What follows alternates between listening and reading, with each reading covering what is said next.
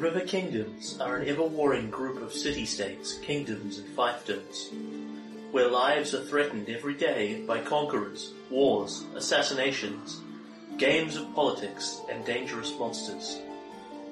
South of Mavoy sits the Stolen Lands, stolen from me and my kind, and degenerated into savage conflict. I have been called by many names: Titania, Nerissa, the Queen of Forgotten Time. Herein lies the end of Stagthorn's tale, where Caelan Peacebringer has finally taken control of the wilderness, monsters, romantic entanglements, the affairs of ancient gods, and war. I will lift the heavy burden from his head and bring Stagthorn peace. Forever. Sugar-Fueled Gamers, in association with RPGMP3.com, present Kingmaker, a Paizo adventure path.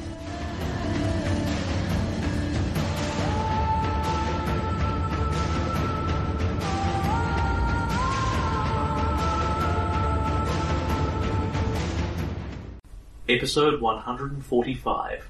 Okay, so when last we left our hero, you had entered Tristan's nightmare. And it was very sad and depressing in there. But Michaela and Corwin and I beat up the object of his insecurities, who all appeared to be named Thorn, which is sad. But Except Quintessa. Except Quintessa. She admitted her feelings for him, and then he counteracted her attempt to pretend that she had just been trying to snap him out of it, and they finally got together, and Caelan was very, very happy.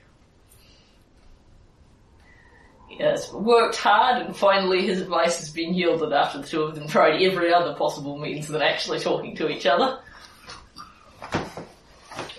And then you and Corwin are standing in the library. Tristan and Michaela are heading off to go basically rouse the castle, wake up anyone they can wake up. Yeah. Find any more physical threats that are happening in the waking world and end them. So will they be able to wake up the people that we have already cured, who are now just regular sleeping? As far as you can in fact, you...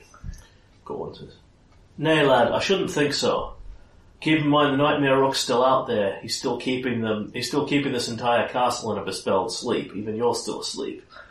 The thing is, we can't wake them. We can't wake them as long as he's here in any part. And he'll be here until we kick him out. For the most part, that's not necessarily a bad thing depending on what else she's sent in the waking world against you. After all, if you wake up, this whole thing ends." I'm glad enough that I'm still sleeping, mostly.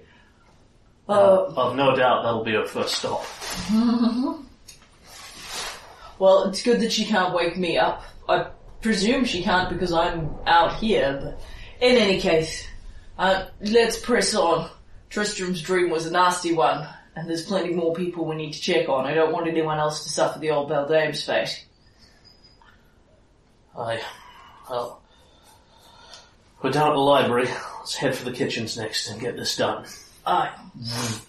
A montage flips up of Caelan and Corwin walking from room to room. Sort of, the cook is slumped over against the oven. You reach in and you find the same kitchen as a flame, and look around and then see the bird sort of sitting on the top of one of the pantries, looking down at you with menacing, beady eyes. And Caelan draws his sword and chases it away. Mm-hmm. And then we cut to the next dream, and the rook, the bird, the crow 1,000 times again being chased, flying away each time. The last people you have selectable as a thing that you can interact with are Christopher Rossi and Leon.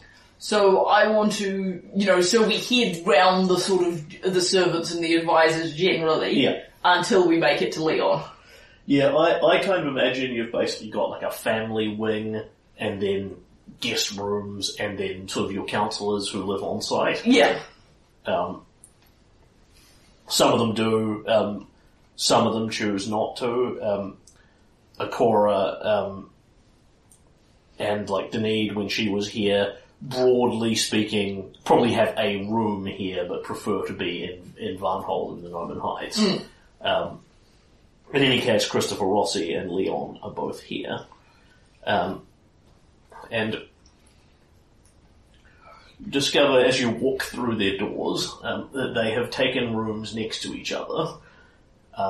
And depending on which one you want to access first, depends on what you see. So I head for Leon's room. Yep. So, you have probably never been in here before. No. Caitlin doesn't, in the final analysis, know Leon all that well. Yep. We've worked together for a long time, so I kind of do and I kind of don't. We have a work friendship. We don't really socialise all that much. Very much so. Leon's room is reasonably Spartan, and you would even say poor compared to the magnificent castle, or relatively magnificent castle around you. Yeah. He has not chosen to decorate it with ostentatious tapestries and all this sort of thing, despite the fact that he could. I mean, he wouldn't personally be paying for this sort of thing anyway, and now actually pulls a reasonably high salary as a counsellor. Although it's entirely possible he's salting it away in the matter of one who doesn't really know what he's going to do with all that money and doesn't know how long it's going to last and that kind of thing. Effectively, to some extent here, what you're seeing is what you think is a very peasant upbringing, which Caitlin's had a weird life, but he hasn't had a peasant upbringing. No, although he started off poorer than that, but yeah, but in an agrarian society. Yeah. Like you're in a war village of walks, basically. Yeah, so that's it's true. a slightly different thing. Money's not as valuable. No, the money wasn't really a concept particularly, except in the, it was kind of more booty. But on the other hand, they were probably better off in some ways than peasant human farmers because they did quite a lot of stealing, which is not really a peasant human farmer. It's not really so much of an occupation. So Leon looks like he has very much just squirreled all his money away. Yeah. Also, he was mentored by Cord. Yeah. Whatever he's done with it, it clearly hasn't shown here. His room is pretty Spartan. It has nice but fairly simple sort of wooden bowls and jugs and that sort of thing in it. He himself is just sleeping in his bed. That silver aura around him. And in the distance you hear the faint hoofbeats as a chorus silver fire comes without acknowledging you or doing anything in any way through the room. Sort of sweeps through him in her silvery form, sweeps into the next room and gallops off again. She's going to need a rest when all of this is over. And Leon continues to sort of just mutter in his sleep. He's not having a violent dream, he's not thrashing and kicking off the bedclothes, but he's wearing a sort of simple woolen singlet and is huddling around himself and trying to push something away from him. I never really intended to get into everyone's heads this way, but I think they'd rather I was there to protect them if this is the choice. I hope so, anyway. Corwin shrugs slightly. I mean, from a certain point of view it's a little rude, but on the other hand you're stopping them from dying, lad. So I think I know what I'd take. Aye. Well, not me personally, but I bet I'm not most people. Let's do this then. Into Leon's head you go. And you are in some place you do not recognize. It's clearly a building, clearly in River Kingdom style, so it's an ordinary wooden modern day building with a very spacious basement in it. And the basement is what you are in, and there are a bunch of people in here, like a meeting, and very much what Caleb will take away from this is it's a cult meeting. Yeah. There's a bunch of people in here, all of whom have hoods pulled down slightly to over their eyes, and they are all wearing veils across their faces of various kinds, veils and, when I say masks, I mean those sort of pandemic face-covering masks, as opposed to masquerade things. All of very different colours and styles. They look reasonably fancy. These are quite nice silk robes in a variety of different rainbowy colours on each cultist. The masks the same. And they are muttering and chanting away, in something that Kaelin doesn't understand, but has a weird cadence about it, and if you want any more than that, then you need to give me don't have linguistics here, do we? No, it's whatever there was before linguistics. Speak language.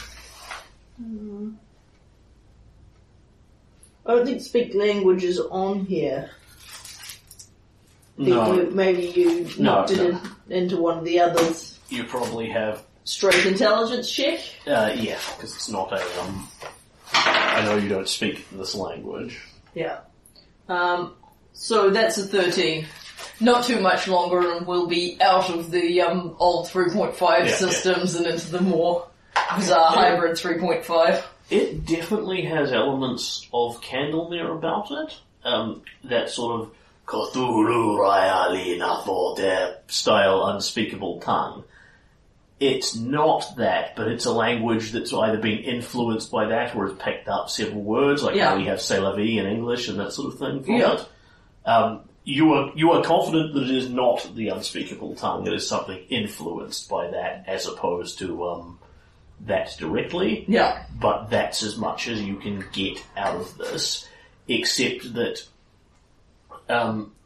they don't appear to be doing this with any specific purpose. It's the equivalent of them singing in church as opposed to them performing a hideous ritual.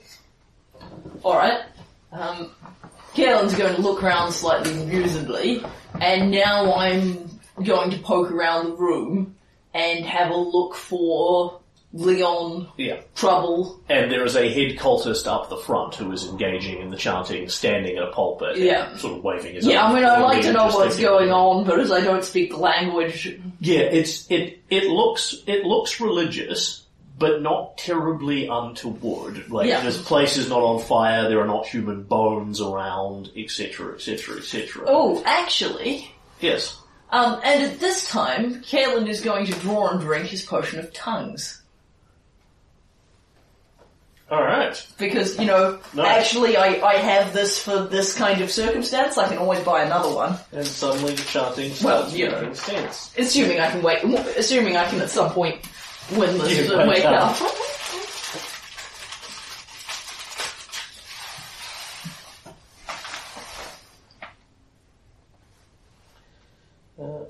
That probably should work. I'll just look up tongues for a second.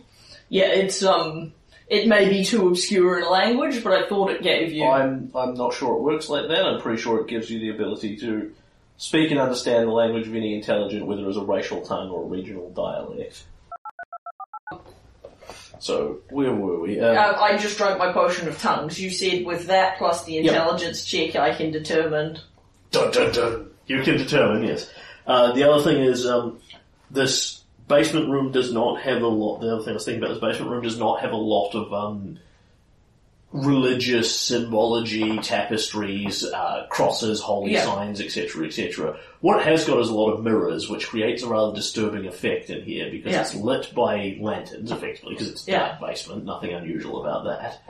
And then a bunch of mirrors, so the light is crisscrossing, and sort of all the different rainbowy purples and greens and colours of everybody's cloaks and hoods and things is rippling around the room, and you have this sensation you are standing in a crowd of thousands of people with the reflections upon reflections. There can't be more than 3 dozen actually in here.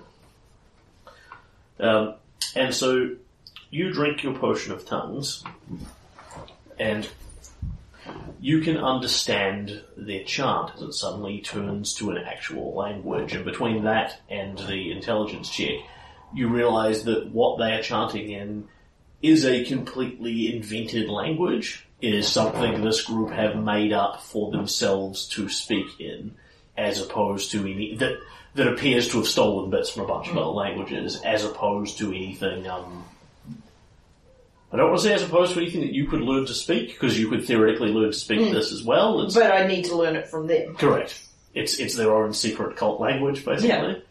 And does the spell enable me to understand it? Yes, it does. Yeah.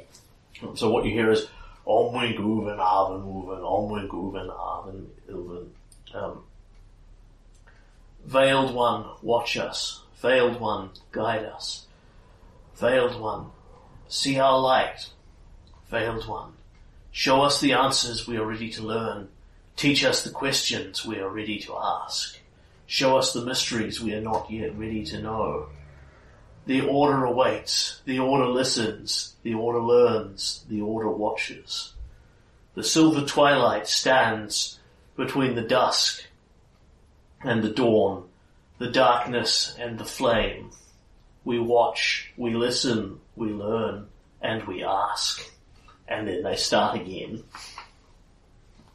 And you may give me a knowledge religion check, so does I. Alright, so... I didn't get my dice out, so I'm just going to borrow a couple of yours briefly. Sure, so, my theory, my knowledge of religion is largely non-existent and Corwin's isn't much better. I've got 1 rank in it, lad. Yeah, well that's more than I have. I get a 4. My theory, just on looking at these guys and listening to them, is that they are worshipping Savannah. But, I don't have enough religious education to necessarily substantiate that. Yeah, Kalen may guess at whatever conclusion he desires. Yeah. Corwin didn't get anything either. I mean, I don't understand what they're saying, because I haven't drunk my potion of tongues, but I listened to you explain it and say, well, definitely religious then. Yeah. I've got a 4. Yeah. So we both got a 4. Yeah, but I've got my 1 rank, so I'm trained in it. Yeah. Technically I got less than a 4 I'm super smart. Because I've probably got a -5 penalty. So, that's the other system again. Yeah. So, that is what you draw from this. Yeah. And they continue to chant this in a rhythmic, sing-song tone. So, what I want to do is look around the room and see if I can work out anyone who might be Leon or Christopher Rossi, given this certainly appears to be the Order of the Silver Twilight. Yep. Given it's a secret order organization.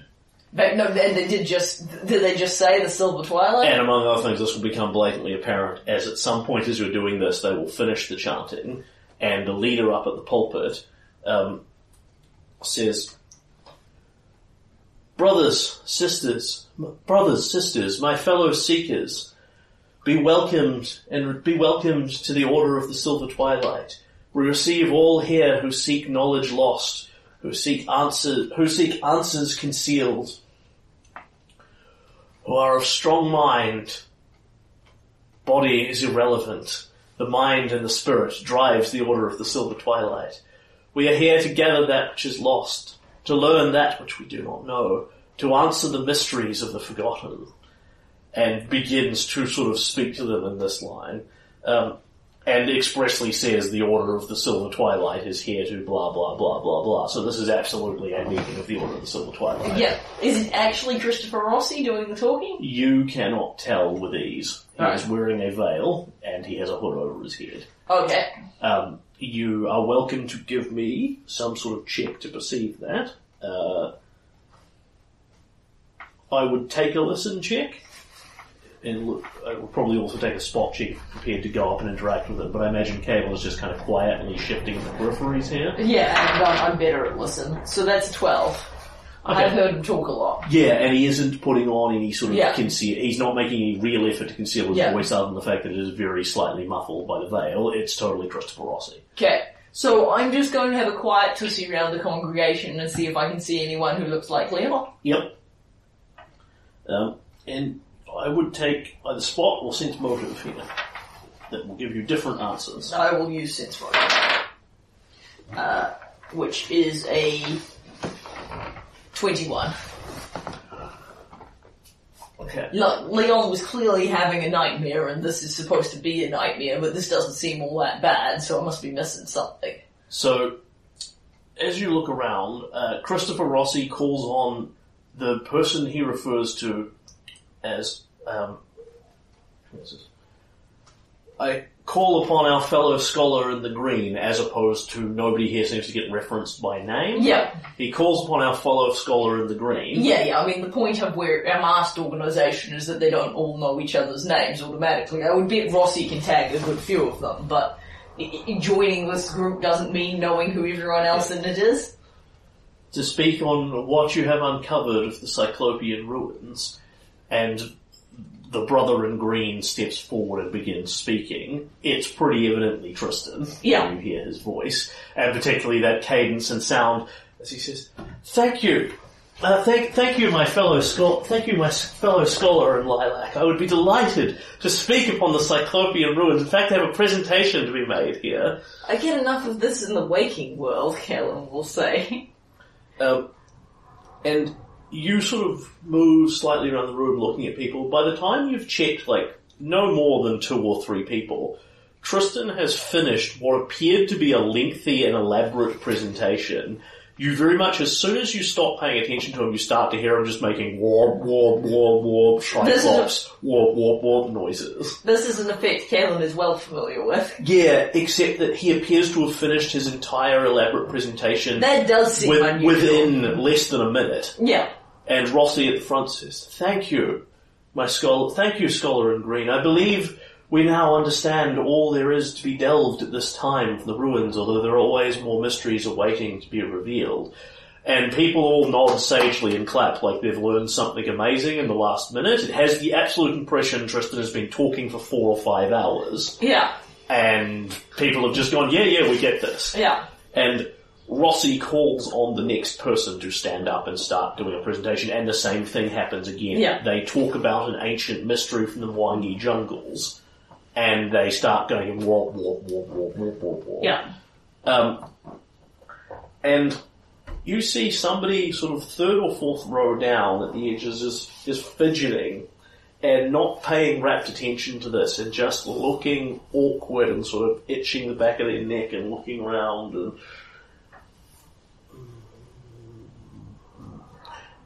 And you go towards them and look at them, they look young, they look kind of insecure in their place, and you go, there's Leon. Yeah. Alright, so Kalen wants to sit down beside him as discreetly as Kalen can sit down anywhere. Yeah. And, sort of very quietly whisper to him, Leon? He startles up, looks slightly to the side, sort of hunches fugitively, and Kalen's going to talk to him, but look forwards as though he's paying attention to the room. Yeah. Obviously Kalen shouldn't be in here, but, no one else seems to no mind. one seems to, although you haven't made a terribly loud entrance or the scene here. But, if Kalen walked into an actual Order of the Silver Twilight meeting, they wouldn't be moved by the fact that he was doing so quietly. If you didn't know it was Leon, then now you do, because he absolutely twitches his head around like, what the, oh. And then, leans in slightly towards you and keeps looking forward. Your Majesty, what are you doing here? And can you make me a will save? So you start interacting with him. 29. And you feel... This could be embarrassing. You feel something from the dream being forced across you, and you can just push this effect away as Leon tries to draw you into his dream and make you make sense here.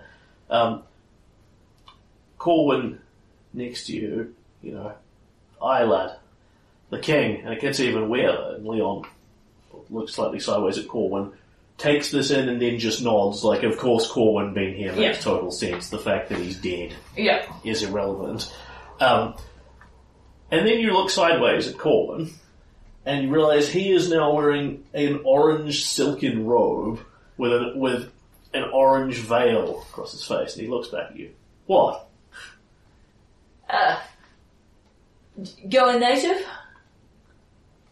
Oh, gods. I look silly, don't I? Not a word I'd use. I look like Lord Fancy Pants, don't I? Not very much, no. Not a word I'd use, because, I know for a fact you have 100% of your cleric magic and can still do death touch it well. And you feel this effect rippling across you as well, and at any time you can, now having realised what it is, take it or choose to fail it. If you fall into this part of the dream, you will also be robed and veiled. No, I'd prefer the discrepancy, because I'm trying to... Yeah, makes sense. Stamp him out of this. Corwin, however, has failed his will save. Yeah. So, getting sucked in here. And says, what are you doing here? Are you our newest member? Not exactly. What's going on? What's going on, Leon? You don't exactly seem to be comfortable here. I'm due to speak shortly. Oh. Okay, now Kaelin gets the nightmare bit. I have to do a presentation now that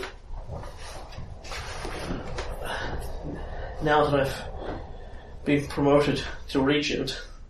I need to do a presentation on the history of Pitaxia and its role in the River Kingdoms and the history of the River Kingdoms. It's several hundred years of nobility. There's a lot of names.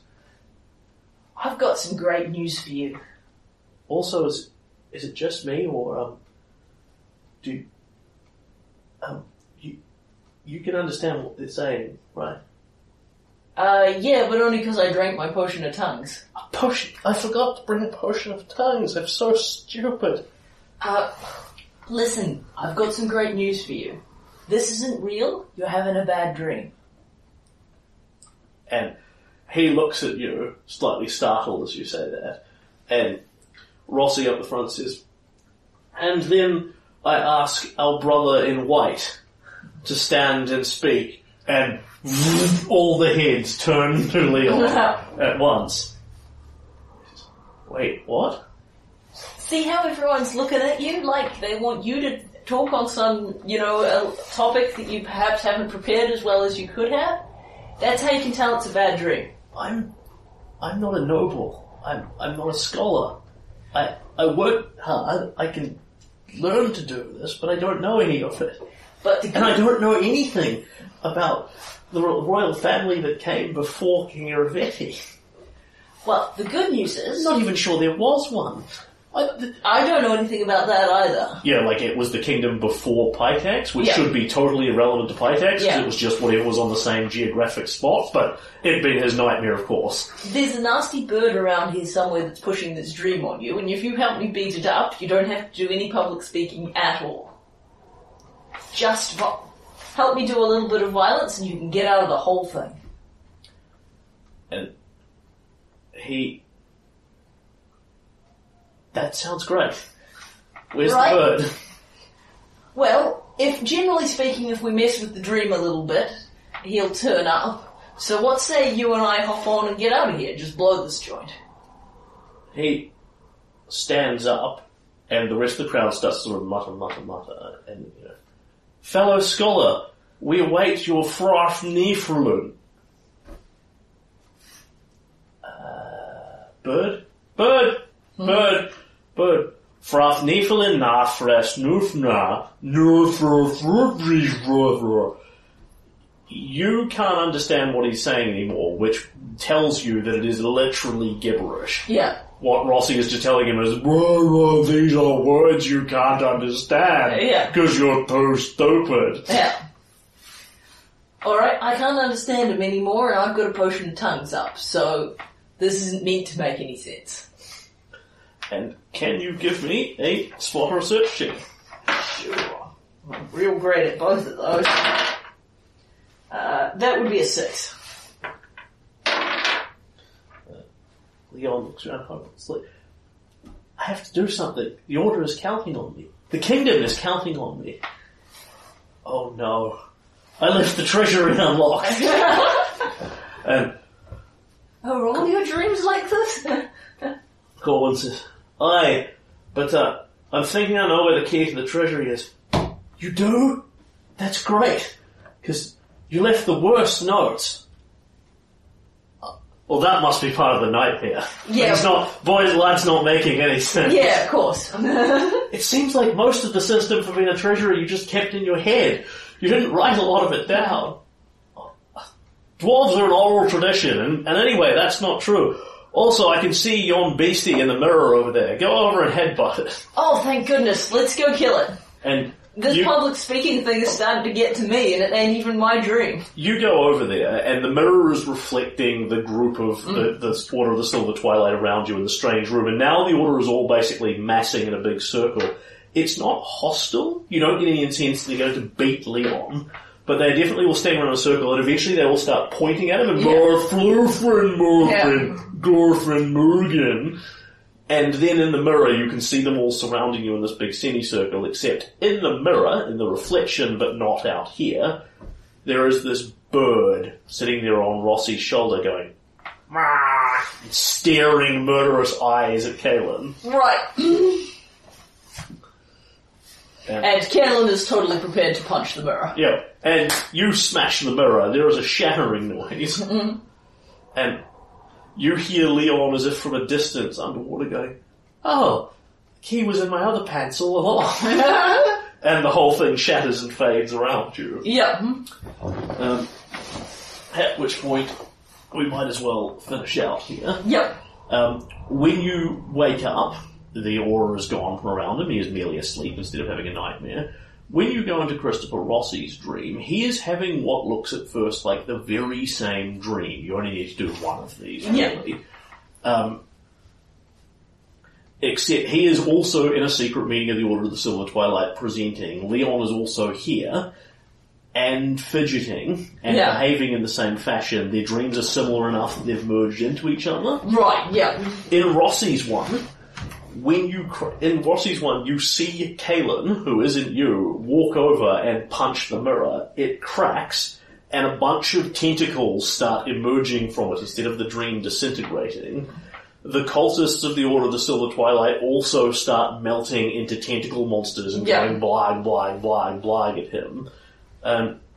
Rossi stands there, shocked and horrified, with no answers. What is this?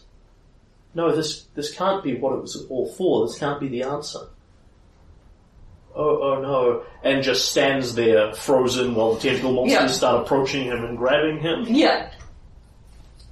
At which point... and Kaelin appears and says, "Nate, this is a bad dream. Help me beat him up."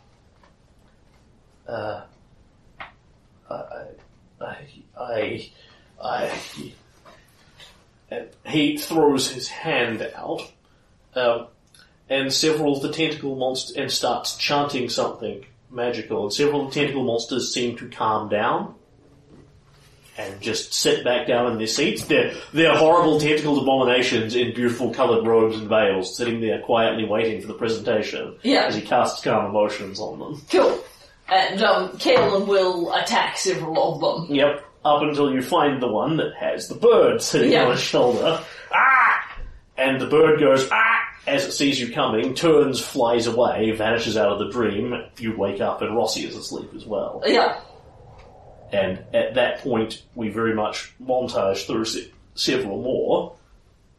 And then Corwin looks out the window and says, "Aye, look, lad, you can see him now. No, he's no longer blotting out the moon, he's just about the size of it. I think we've gotten most of them. Enough to bring him down, anyway. Let's finish up here. Then we'll go up to the roof. Then we'll go fishing together." Aye, let's do it. So, the montage continues. You and Corwin have broken the nightmares of more sleepers. Yep. And at some point, Corwin seems to hear a call and looks out the window up where the Nightmare Rook is shrunk to the point where it is now looks like it is sort of the size of the moon instead of eclipsing it entirely. It says, I think that's enough. We could get every last one in the castle and see if that did any more. But I think at this stage we can bring him down. Well, not that I don't really want to hit him very much, but he still looks pretty big. You sure?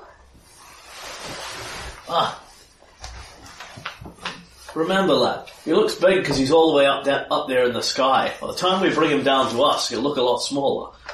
Alright, well... It's totally contrary to how physics actually works. Let's get up to the roof of the castle then. The thing to remember is that he's out there in the waking world. Points up at the moon and sort of out at the castle. But he's also in here, in the dreaming world. That's where we need to bring him. How do we do that? Don't worry, it'll all make sense in a minute. And starts rummaging around in his backpack. Now, before we do, I couldn't trouble you for one more healing spell? Just a little one. I feel like I should be at my best for this last part. Fair enough, too. I don't like to waste him, but it strikes me as a big beastie.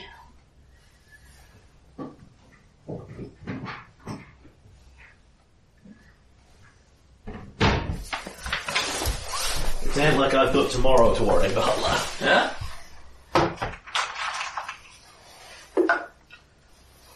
So, you want another 11 hit points, I heard. Yep, that sounds about right. That means I'm only 2 down, which is, I'm pretty content with. Poke. He casts Cure Minor twice on you. Okay, I'm at full. Because, he doesn't see that, His cantrips are going to be deeply useful to him. No, he really does not see that. Cool.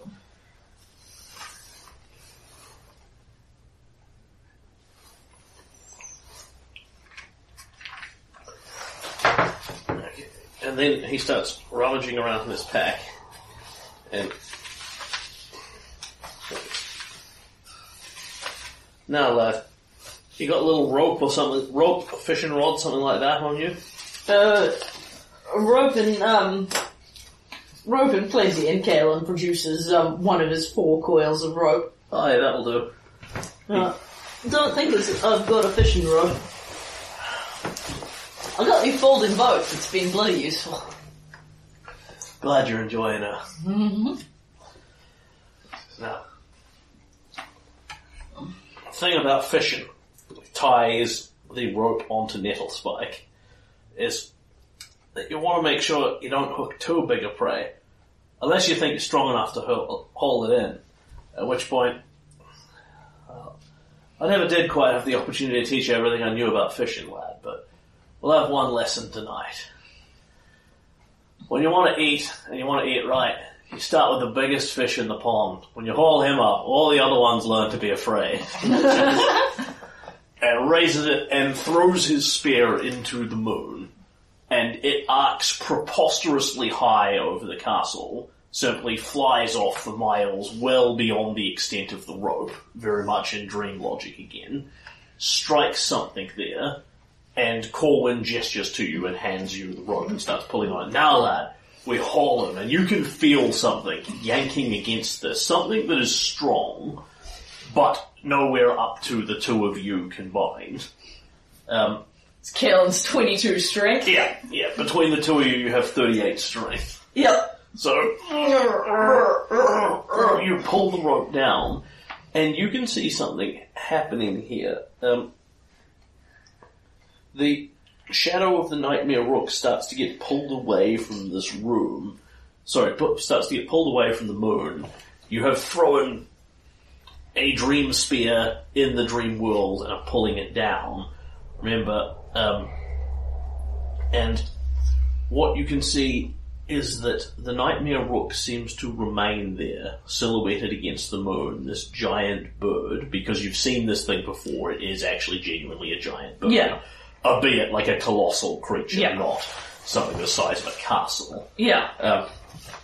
As you start hauling it down, the physical body of the Nightmare Rook remains up against the moon, flapping, but you are also hauling something down away from it that looks like the Nightmare Rook again. He says, aye, we'll landed us a dream rook, that's what we want. Starts pulling it in, and it sort of pulls against you, flaps off a couple of meters, you grunt, you yank it down some more, and as you start to pull it within range of you and Corwin reaches up towards it with the hand he isn't holding the rope and looks to you to do the same.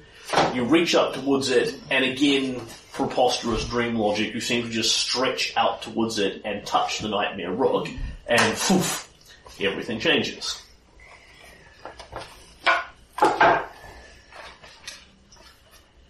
You find yourself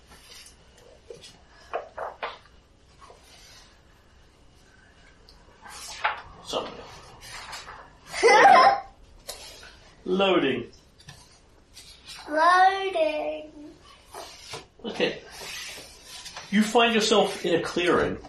in what appears to just be an endless forest opening up under a strange twilight sky with fields of jagged hills before you, and something rising off into the distance that looks like a great house growing out of an enormous tree.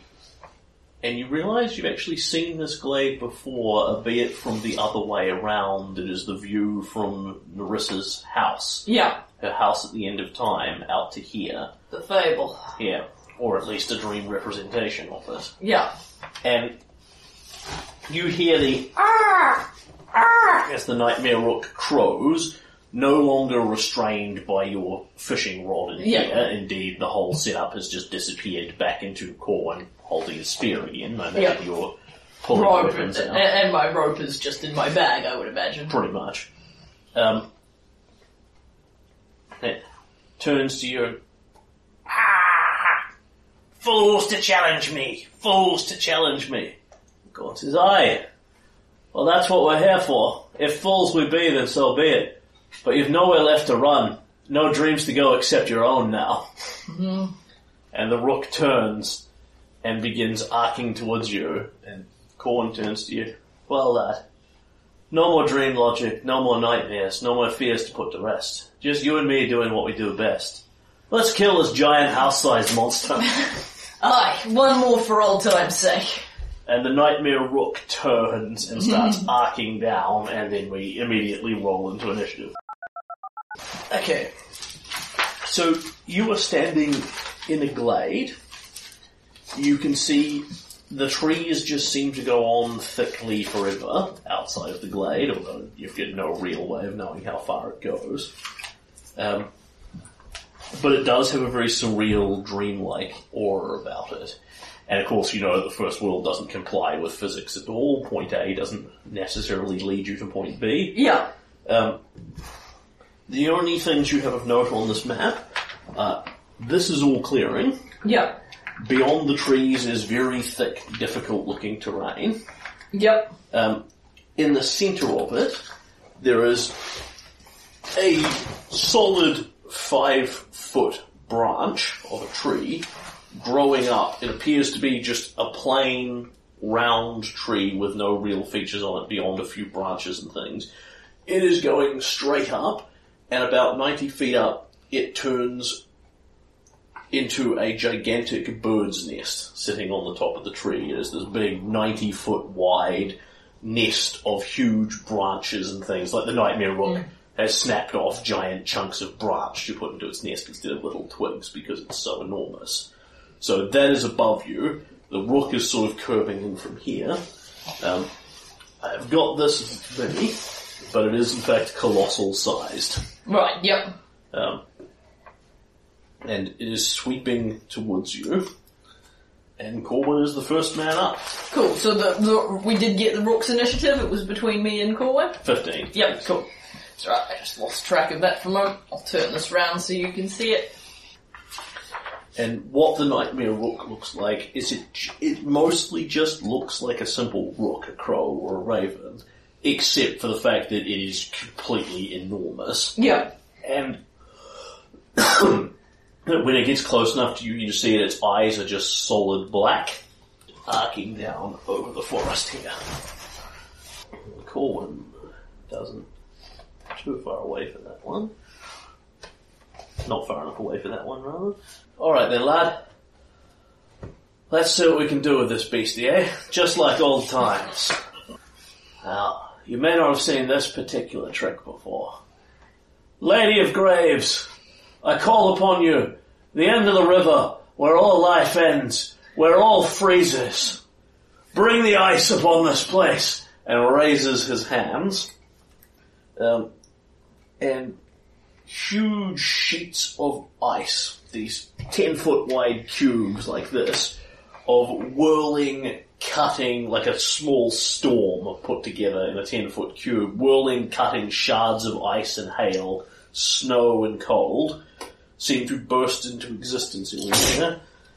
There are dozens of these things, as he gets 2 10-foot cubes per level, so there are 30 cubes of this, which is completely redundant. Yeah. He aims them over into the forest, generally, and the forest seems to explode with cold. Yeah. Which somehow does no harm to the trees whatsoever. Yeah.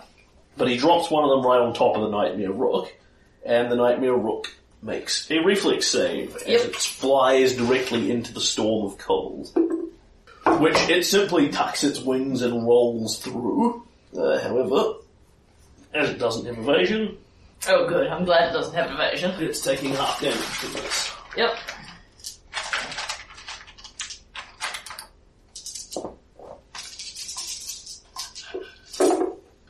So, that is a meager 26 points of damage from there. Oh, well, I will take it.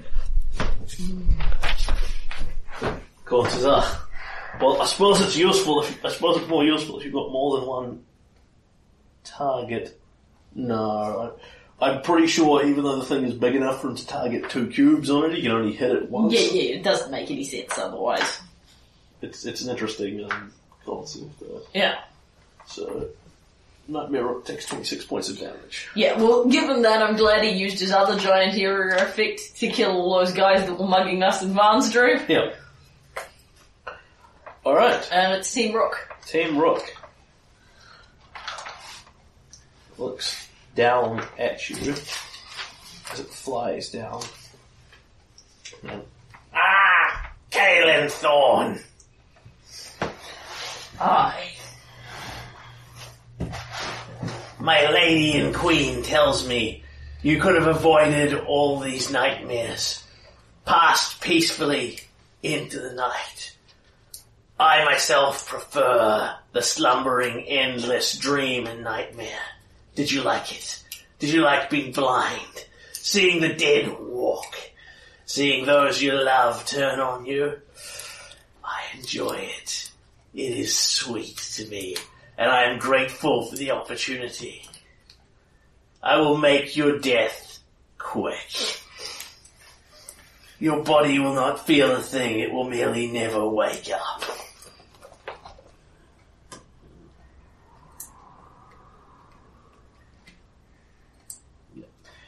He flies past, colossal, so it is significantly bigger than it appears on the map. I could put a giant circle under it if that helps you, or I could draw one, but as it isn't stopping there. Yeah, no, that's fine. It flies past, and as it flies in, you suddenly have this horrible feeling that you have gone blind, and you can hear Michaela's voice saying to you, Your Majesty, Kaelin, the Eye of Abaddon. Surely you remember, and that nightmare comes flashing through your head again, unbidden, merely as the rook closes on you. Its mere presence alone creates nightmares. Can you give me a will save versus fear? Alrighty. If you are immune to fear from your Knight of Thorns stuff, then you do not need to do this. Let's have a look, see, that would be a more recent event. Aura of Courage. I am immune to fear. Cool. And is that just like the Paladin one? Does Yeah, Corwin get it as well?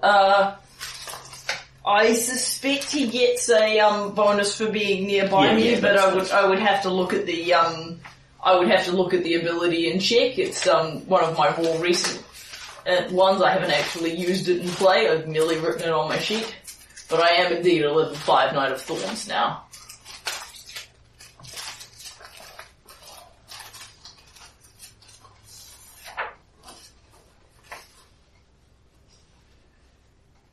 It's exactly the same as the Paladin ability. You are immune to fear, magical or otherwise. You create a +4 morale bonus to other people around you. So I see, because this is the first time this has been on screen, so the image does flash briefly in my head, and then the thorns growing out of my arm crackle green energy a little bit, and Kaelin just shakes his head. Yep.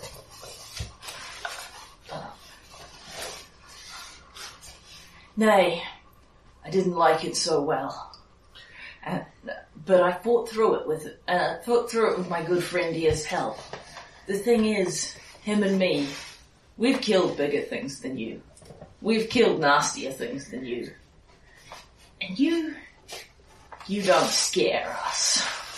And as it sweeps closer to Corwin, he also starts to step back, look a little white, and says, his eyes go far off. He says, "No, kids. I never meant to abandon you. It was the only way, can't you see?" And then his eyes flicker for a moment, and they turn black as well. And he looks back up at it. "Nay, beastie. I'm past all that now. I've nothing left to fear." He needs to make a save for it, but with your +4 bonus, and his +2 bonus against fear that he gets from Death Will Not Take Me, Yep. now suddenly proving to be a really relevant trait, Yep. long after his actual death, you succeed on this. This continues to happen every time the Nightmare Rook comes within a certain distance of you. You have a bunch of nightmares that are forced on your mind. Fears, these are genuinely nightmares you have actually had, not simply limited to the 4 or so we played on screen. You will experience other things that you presumably ran through and didn't remember. Corwin is also experiencing these. However, as they push against your head, you just push them off again. Once you save against this, you are immune to it for a considerable period of time. Excellent. So that is its fear aura. Yep. Now it presumably wants to actually attack. Then it merely swoops in.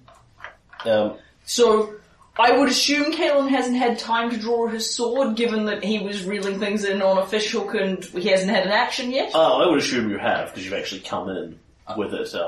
Okay. You're organised for this sort of thing. If you're cool with that, then I've got Matchless Sentinel out, which gives me the +2 bonus to my AC. So the rook swoops in. How much attention has it been paying? Yeah, it's not super smart. It's not super dumb. It hasn't seen this effect yet. So it flies over you, grabs you, and goes to fly up into the air, miles up, and as it does so, you simply slip and wiggle and escape its grasp with your freedom of movement. Yeah. I won't bother rolling the, well, technically speaking, it needs to touch you, which it does with ease. Yeah. Then it grapples you, lifts you very slightly off the ground, and you just slip away and fall sort of 2 feet back and land on your feet again. Best investment ever.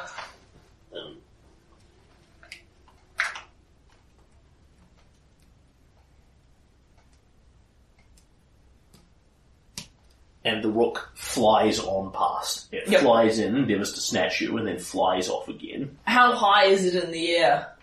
About 40 foot up. Okay.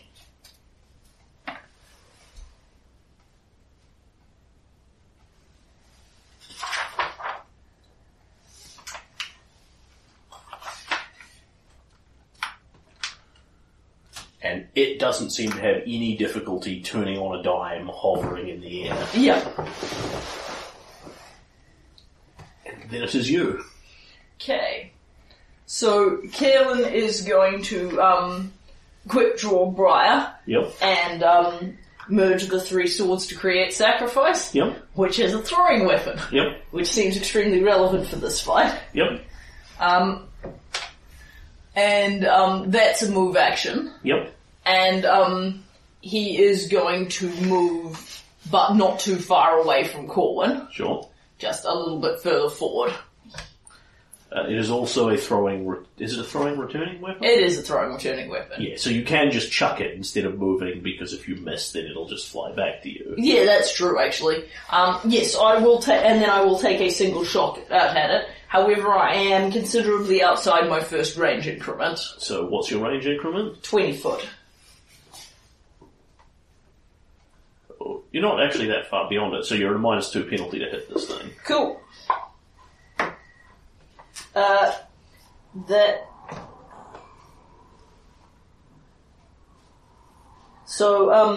That's a 38. Yep. Unless this thing is a fey creature, at which point it's 40. It is, of course, a fey creature. That's a shame. This is a fey-bane weapon. No, Kalen merges the sword. And said, "You shouldn't have come into my home and hurt my family. I think you're going to understand that by this time this is done." And then he hurls sacrifice right at the back of its head.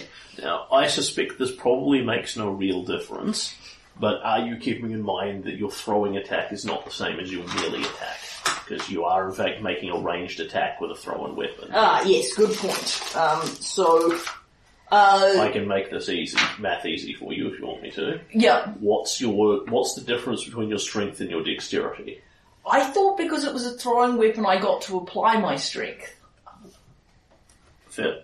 I thought it was you applied your strength to damage, but not to hit, but I could be wrong. I thought that was the distinction between things like javelins and things like bows.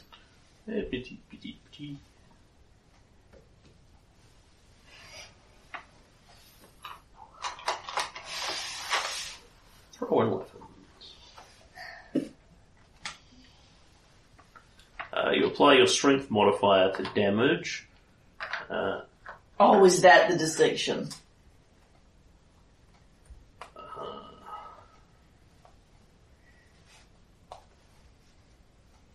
Possible to throw a weapon that isn't designed to be thrown.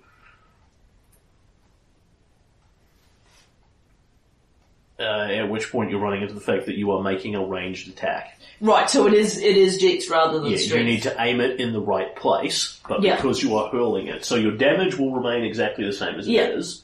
But it's a, Your to hit will go down by the difference between your strength and your dex. Yeah, so, that's a 35. Sure, at which point you still clean into it. Yeah. But worth noting for the future. Yeah, absolutely. So sacrifice flies off, sort of goes ram, embeds itself in one of the Nightmare Rook's wings, which actually have meat under them. Yeah. And it goes rah, spins in the air.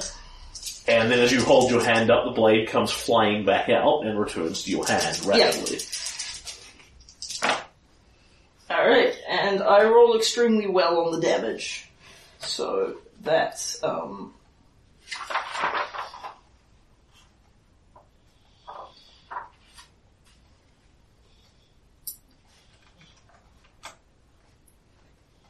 31 points of damage.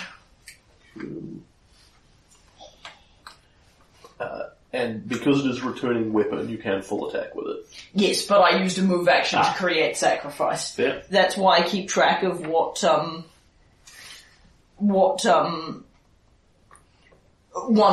I have out, because it's not necessary. I don't always want sacrifice, it's just, I have Matchless Sentinel on as default in case things are trying to sneak up on me. Yeah. The Nightmare Rook doesn't seem to be real subtle here. Yeah. It's just a gigantic, death-defyingly large bird. Also, I really want the throwing weapon. So that's my single attack, and then the sword reappears in my hand. Yep. Yes, but next round I can hit it 3 times. And, I will grin at Corwin. I may not have new spells, but I've got better weapons. Aye, lad, that you do. Well, let's see what we can do about this thing, then. Let's see what else I can do about this thing, then. I've got old Nettle Spike here, but since you won't fly back to my hand, it's not as fancy as your new trick. Yeah. Nonetheless, I'm thinking I can do a thing or two yet. Nightmare Rook. You bring nightmares to other people. You brought death to the old beldame, whether you meant to or no.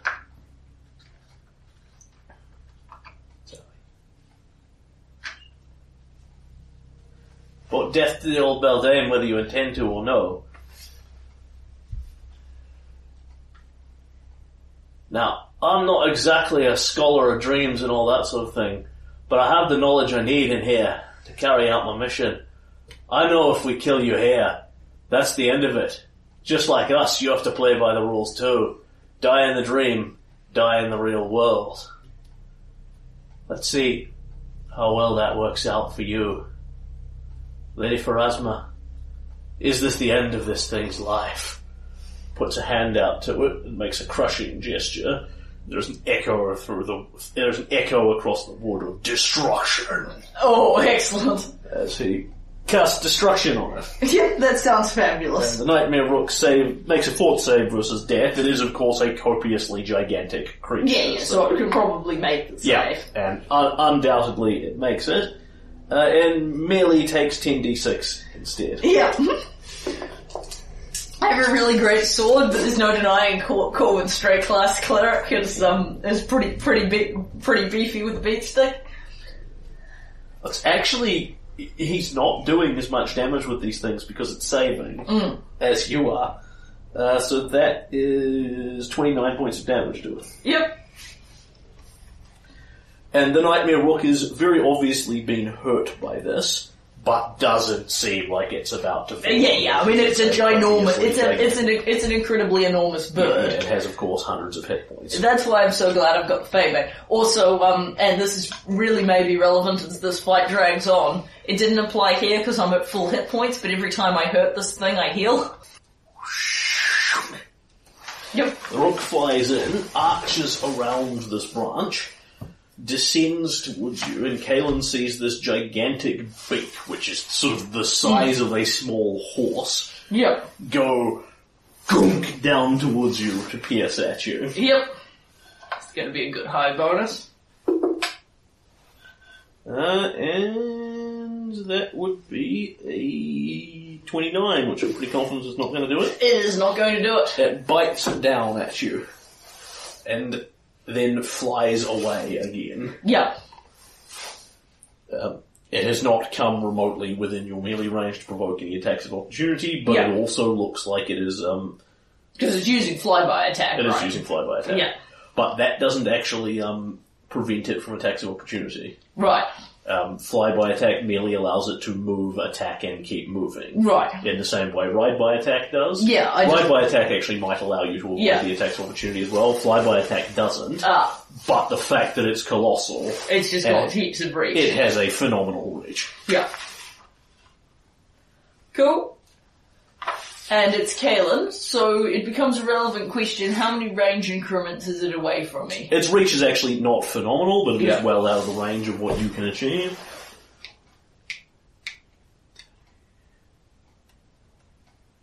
Two at this point, so that's a -4 on your attacks. Yeah.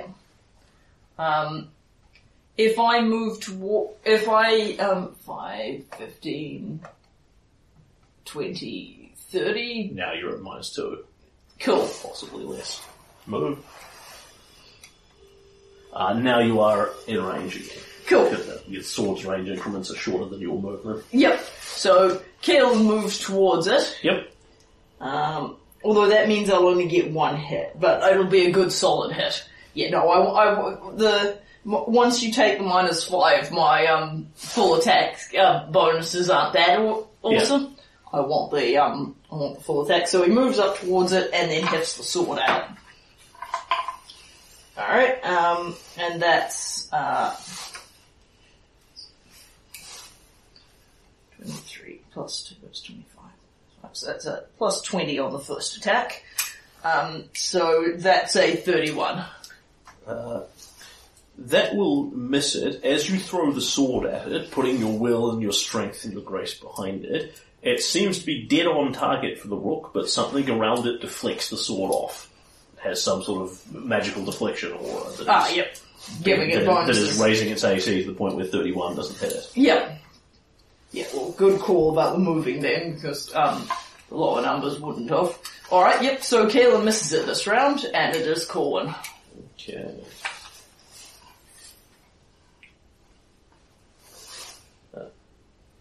Corwin looks at it, sort of delighted glint in his eyes. Just like old times. Aye, but she is a big one, isn't she? Lady Pharasma, lend me your power. Smacks Nettlespike off the ground and casts Divine Power on himself. Sweet. Raising his base attack to full, because he can see that you're missing it, so he probably needs to get off his duff. Also, at this point, he's used all his big area effect spells because he used a bunch of your lad, them. it's getting late in the night. He has burned through all his 8th level, all his 7th level, all his 6th level spells. Yeah. He did some awesome stuff. He did some awesome he one-hit killed Mordecai and he killed like half the monster people in Van's dream.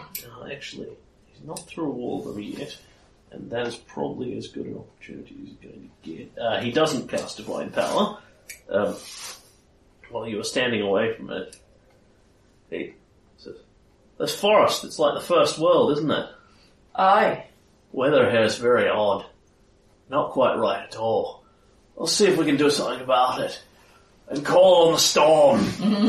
And huge, boulder-sized chunks of hail begin raining out of the sky as he casts Ice Storm. Excellent.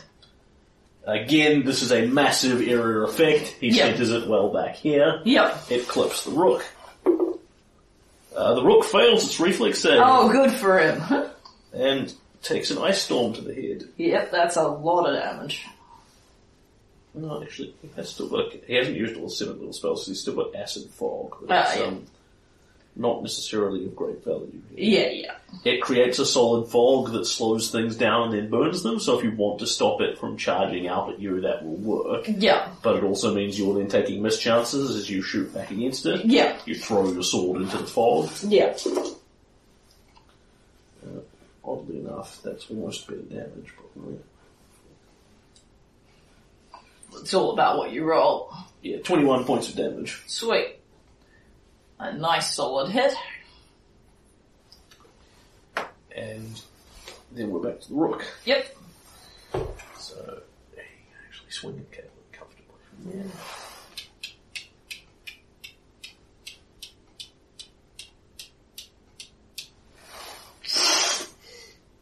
Flies over the glade, pecking down at Caitlin as he goes. Yep. Right. That's vastly better, and this time the giant beak comes and pinions you down, Yep. almost hitting you square on the top of the head like a hammer as he crit threats you, Yep. and fails to confirm the crit. Lovely. It's less than the last one. Now we need some d8s.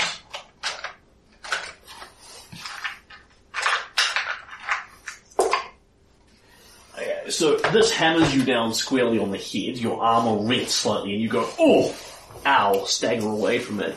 It's a nice hit from a strong creature for 21 points of damage, Yep. but honestly, Kaelin probably just actually isn't all that menaced by this. That's not a particularly significant amount to you, is it? No, it's, if he keeps doing that for a while, it will eventually start to add up. But Kaelin is actually slightly underimpressed here by what the rook is bringing to the table. Yeah. It's a very large bird, so it can fly fast. It's very strong. It's massively strong compared to an actual raven. Yeah. But once you are not afraid of it, its power is actually quite limited. The dream is much worse than the actual reality. Oh, what a lovely metaphor. Excellent. And that is the Nightmare Rook. Cool. 5, 10, 15, 20, 25, 30. And this pillar of branch, is a largely impenetrable barrier to you as far as you are concerned. And indeed, because you know you are in a dream here, you are no longer intangible in any way. You can't pass through objects. You're forced to interact with them. Yeah. So, how many range increments?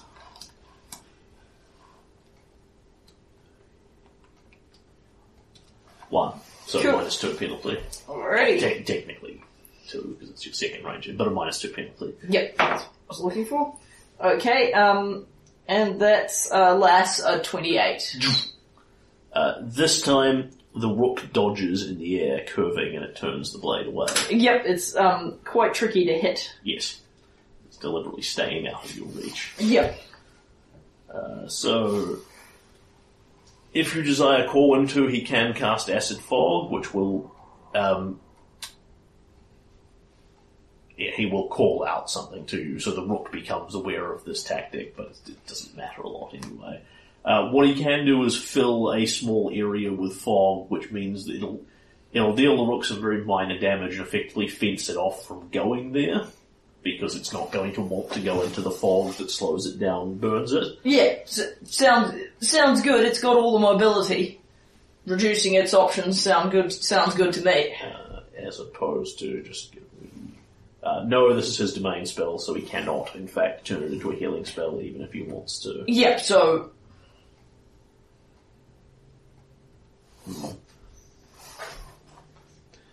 and that radius will just continue to get bigger, which will fence off increasingly more of this battlefield behind a solid fog of acid, which is probably to your advantage, but not...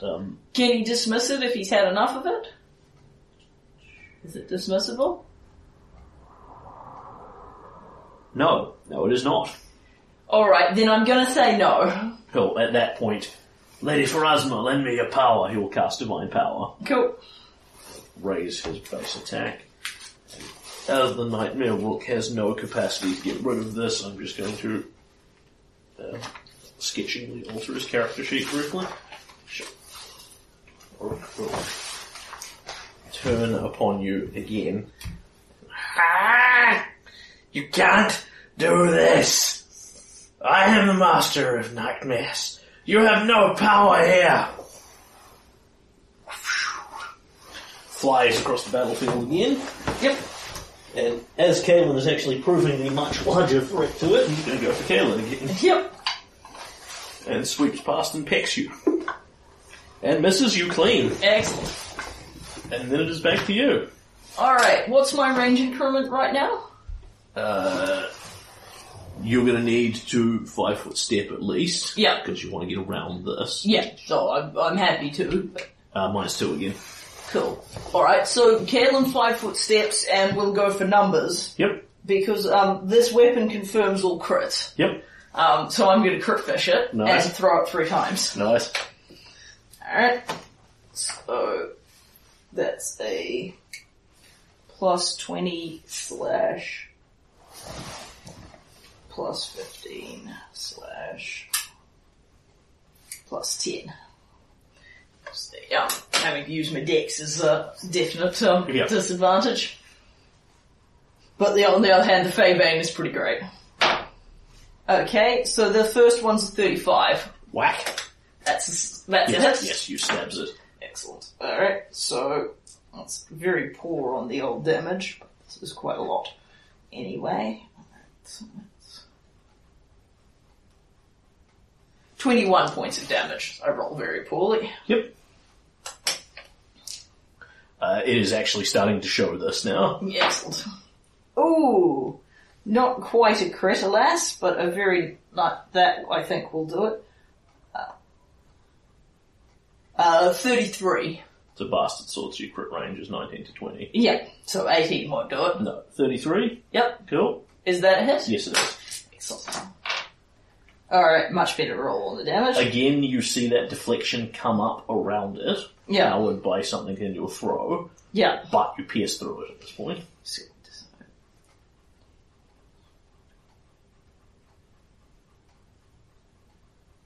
29 points of damage.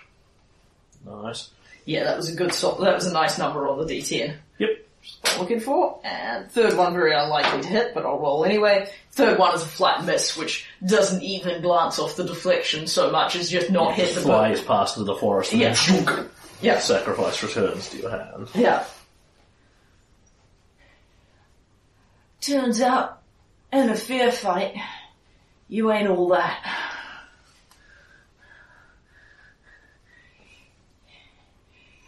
You came after my kids. Nobody comes after my kids. Not twice, anyway. I'm glad to know you can die here, beastie. I'm really glad.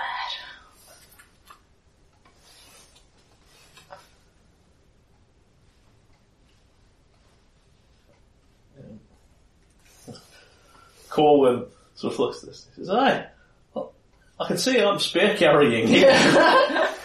Like there were plenty of fights where I turned up to kill the big beastie and you touched it and it died, and there was some question of why we brought me along. Mighty fancy sword, but my spear is actually designed to be thrown. Runs forward and chucks it. Oh, you gotta nitpick every little detail. So it's a sword. Swords are great. It's not my fault the bloody thing flies. And Nettlespike does not magically return to his hand, so he merely hurls it. Yeah. And then it thunks into the rook or not, then falls to the ground. Yeah, he's gotta go pick it up. He crit threats it, however. Yeah, but... and he will spend a hero point immediately and confirm the crit. He's got 2 left, so yeah, he just spends one of them. So it may not be fancy and it may not come back, but we took this from David Nettles when we settled what ailed him. It's mine. And guess what?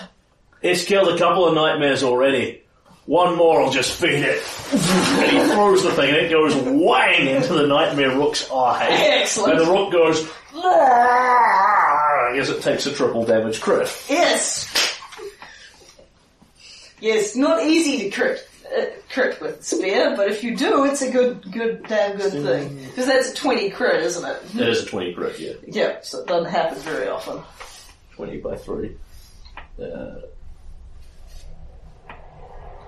So Corwin does not throw like you. On the other hand, when he throws well, he throws well as he hurls the damn thing and it rams into the thing's eye. The nightmare rook, blinded and bleeding from one eye, flies around in circles going, and takes 48 points of damage. Oh, that's some good stuff, that is. And looks like it is quite wounded at this point, well past bloody. Excellent. Yes, and as you say, I mean, Kaelin's taken a good solid hit, and if it bites him 5 more times... Oh yes, and Kaelin actually looks a little better because he hurt the rook on the last turn, and sacrifice healed him. Yep. Alright, and that is Corwin's turn. Yep, the rook might be thinking that it wants to eat Corwin at this time. Of course, he hasn't got a spear anymore. And the rook goes... flies upwards, away, yelling to you, "This isn't over! Not over at all!" Flies towards the edge of the forest, and seems to flap into the distance, and it's the damnedest thing. It's moving over the tree line, but it doesn't seem to be getting any further away from you. Once it actually passes the tree line, it gets to about here, and then just seems to stay there. It goes a little bit forward, and then it's closer to you, and then a little bit forward, and then it's closer to you, a little bit forward. And you know that thing in the dream where the monster's chasing you, and no matter how far you run, you can't get away from it? Aye. I think we're the monsters here, lad. That sits well with me. You can't leave, can you? You're as trapped in the nightmare as everyone else. You have to play by the same rules. The nightmare rook swears in Sylvan. Yeah. Flies upwards and is flying up, seeming like it is going to circle round to its nest. It actually can't get into the forest. You don't know whether you can't either, but you probably don't care. No. At this point, it is 80 foot up. Yep. And about there. Yeah. And looks like it is flying up towards its nest. Yep. Alright. It's Kaelin. Yes, it is. So, Kaelin will draw 2 things from in his bag, and put one on the ground out next to Corwin. So I'm thinking this beastie thinks we can't fly. And it is in fact 2 potions of fly that Kaelin has just drawn. Yeah. So move action to draw, move action to give 1 to Corwin. Yeah, or you can just drop one and he can take Well, one. I mean, traditionally you said if I drop them they break. But he can take one on his own for his move action if you so desire. Cool. Okay, so I drink my potion of fly. I draw and drink my potion of fly. Because it's all happening at the same time, you draw and drink one and sort of thrust one towards him without trying to get it directly in his hands, and he will have to take it on his own back. Yeah, he doesn't have to fly, but it seemed like it might be the thing to do. And I will just check your fly speed on that. It may be tough to catch it, but it's got to help. Yeah, you are very confident you will be slower than the rook, because it's got a fly speed of 80 foot. Yes, but I only need... And perfect fly. Yes, but I only need to get within throwing weapon range, and so does Corwin. He'll have to go get his spear, but...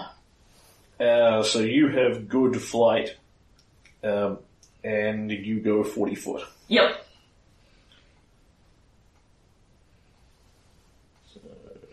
But I can't fly this round because I drew the potion and drank it. Correct, and I just need to get the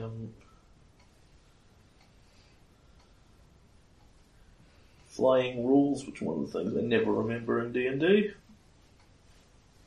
Because they are so godlessly complicated. Kaelan looks very happy. Like, wreaking extremely large amounts of mindless violence on this thing is really the best thing that's happened to him all night. Okay, so at good flight, you are mostly good. You can stop in the air, you can move backwards, you can turn around. You are very slightly impeded by various things. Cool. You can get up and move around instead of being so excited by this fight, but I forget to do that. Very real possibility. Okay, and it's Corwin. So Corwin, for his round, will take the potion you're giving him and drink it. Yep, so we can now, we both use our actions, we can both fly. I don't know if the rook may well be able to pick up that we're drinking flight potions, may have been able to hear what I just said, but it may not too.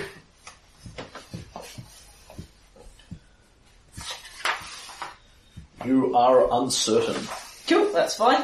But ultimately there are only so many places it can actually go. Yep, so what's it doing?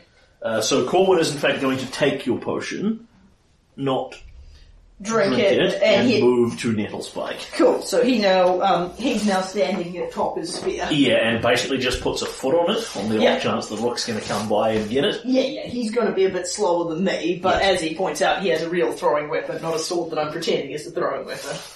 Well, your sword is literally a throwing weapon, which enables you to throw it. It is absolutely sacrificed because the throwing weapon is as perfectly well weighted for throwing as the spear. Yeah. Sacrifice is the best sword. They all have their great abilities, but sacrifice just solves so many problems. Okay, and the rook disappears from sight as it flies out of your sight, and you see the nest shake slightly and settle as it lands sort of 90 feet up here on the other side of this nest. Yeah. And it vanishes from sight and you cannot see what it is doing anymore. Cool, that's fine. Alright. And then we're back to you. Cool. Kaelan double moves and flies 80 foot up into the air. Yep, which...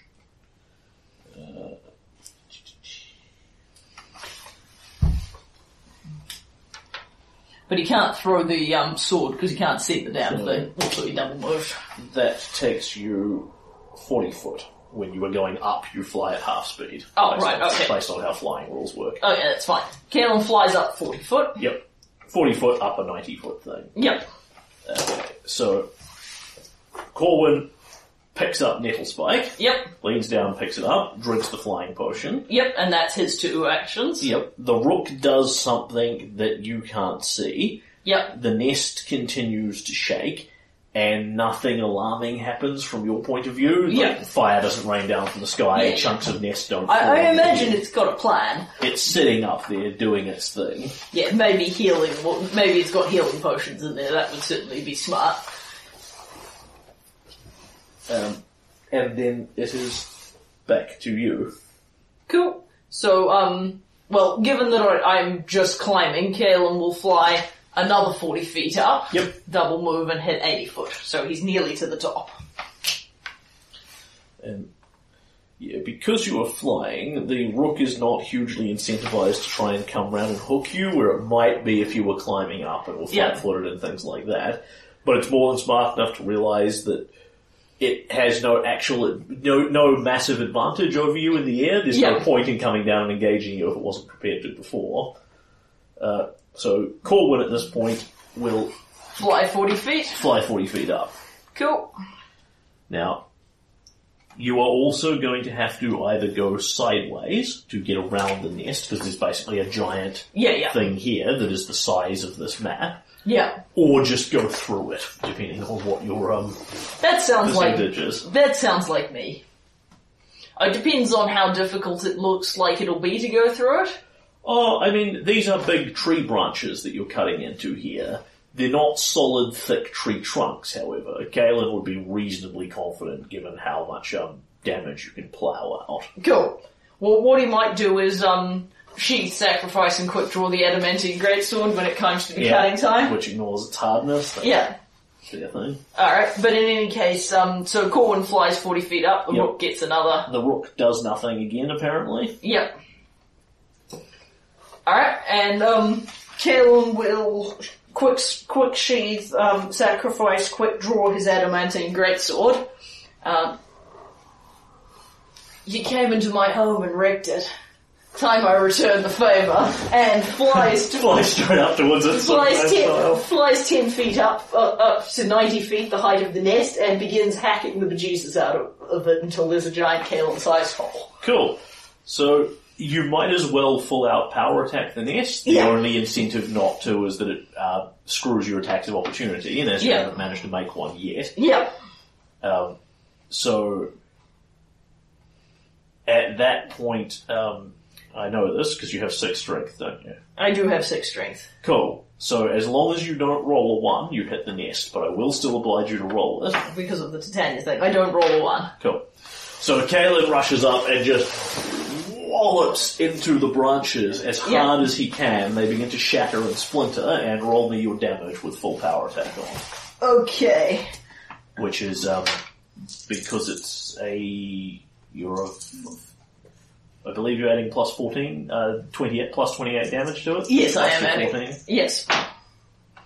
Alright, so, The nest is not made of fey magic material. Yeah, I know, but this is my But you do greatsword it damage. with hardness, which is relevant. Yeah, alright, so, okay, so 14, I presume it's not golem mine.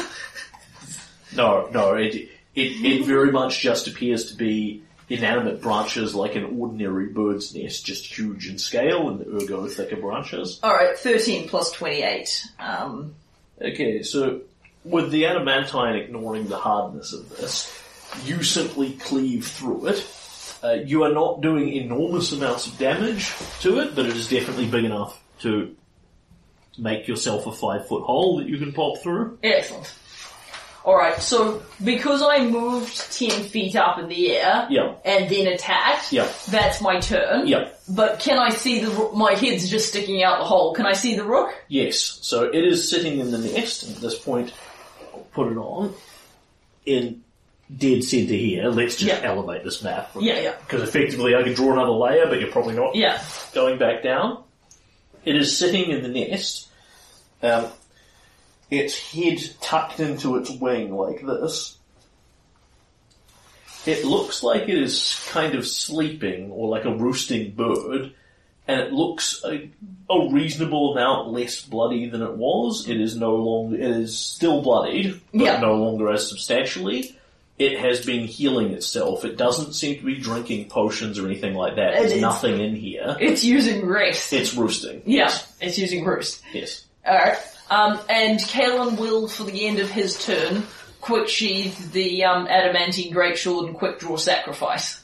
Yeah. So he's got the his chosen weapon out for next round. Cool. So that's the actual size of the bird. That is the Nightmare Rook's actual size. Cool.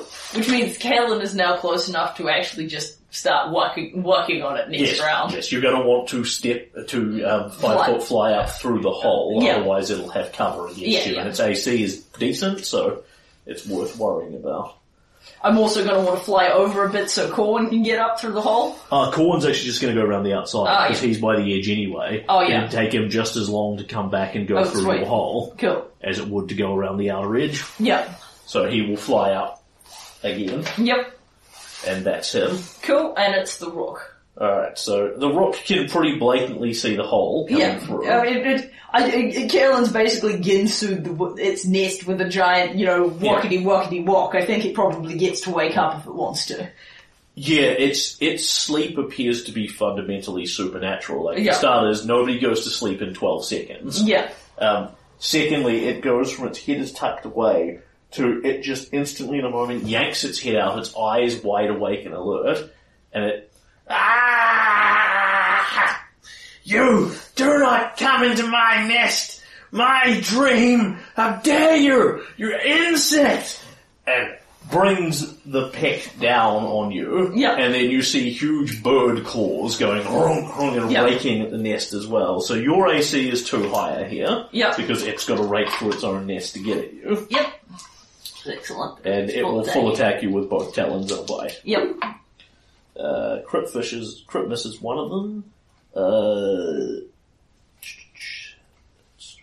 34 on the second one.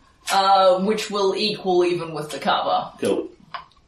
And less on the bite. Yep. So one of the raking talons smashes through the nest and just takes out some chunks of wood. One of them scratches hard across Kaelin. Yep. 27 damage. Yep, that's a good solid hit. Yep. And that is its round. Cool. And then it's Kaelin. Yep. Who will fly up through the hole. Not very nice when someone comes into your home and wrecks it, is it? I'd say you have my condolences, but that'd be a lie. Let's meet on equal terms. Alright, so that's 10 foot. Yep. So I can't full attack it because I have to get into melee range. Because you've got to pop up. Yeah, because you've got to go up and then across. Yeah. And that does mean you will provoke from it as well. Still it against it. Yep. No, actually what I will do is I will fly up through the hole, 5 foot, and then full attack throwing weapon. Yep. My bonuses won't be as good, but I won't provoke, and I still get to full attack it. By all means. Okay, first hit's a 32, which may or may not do the job. And because you're no longer going up, you can assume you've got all sorts of speed at this point. Yep. A 32 will hit it now that you're out of the hole. Cool. Again, deflection aura comes up again. It's protection from good, incidentally. Oh, yep. That's hilarious. Which means it doesn't apply to Corwin. Yep. That's hilarious. Alright, so that's 11. 25 points of damage for that first hit. Cool. Then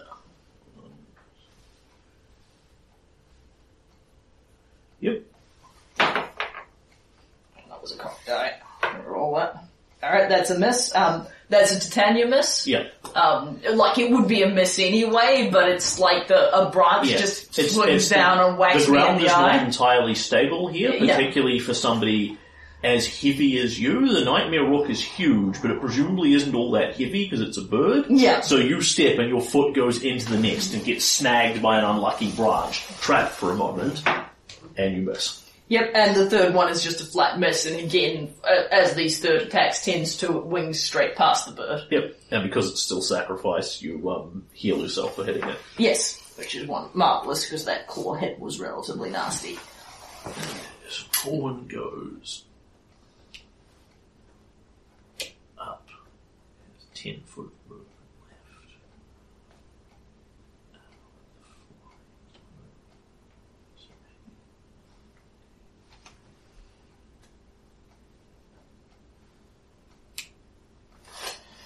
Yeah, he's reasonably confident about this. The Nightmare Rook is not back to where it was in terms of the amount of damage it had, but even that one hit has taken a decent chunk out of its roosting. Yeah. So Corwin will step around again, and instead of closing with it at this point, he says, "Aye. Well, now you're pinned between one and the other, bestie. Where do you fly from here?" And hurls Nettle Spike at it again. Excellent. It's his debate is, does he double move and close with it? Or does he just throw the spear? His one arcs not quite as gracefully as yours, but that aura of deflection around the rook doesn't seem to come up for him. Oh right, it's literally got a lower AC because he's not good aligned. Yes, protection from good gives it 2 AC. Yeah. So you don't hit it on a 31, Corwin does hit it on a 31. Yeah. Because he is not good aligned. Yeah. At which point he deals it 17 points of damage. Yes, because he's got his divine power up as well, so that's going to be making him better at hitting. Yes. Yeah, he was already decent. Like, he can't hit like Kalen can, but he can do decently. And at that point, the Nightmare Rook looks more or less as wounded as it did when it flew away. Yep. It's still a couple of hit points up from where it was from roosting for 2 turns, but what it can gain ain't what you can put out. Yep. And that wasn't, and Kalen's, I mean, now he can full attack Kalen if he wants, but Kalen's good attack is coming next round where he can close to melee. And his attack bonuses are all going to go up quite a bit.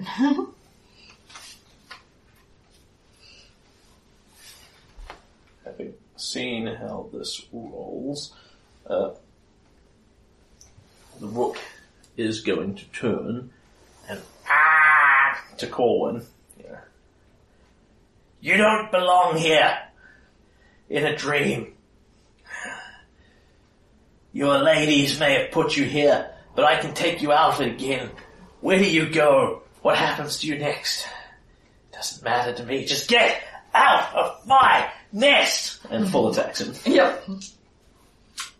On the basis that maybe Corwin has a lower AC than you do. Which is true. Yes, it really is. Misses with the first talon, hits with the second. And less hit points. Crit threats with the bite. Yep. And confirms the crit with the bite. Oh, nasty. On the other hand, even with me having used up all his high level spells, he can still heal himself a lot better than I can. So Corwin is more or less fine going into this. The talons scratch across Corwin's heavy adamantine armour. Which does him 3 less damage because it's all physical damage. And then the giant bite comes down. Ooh, that's nasty.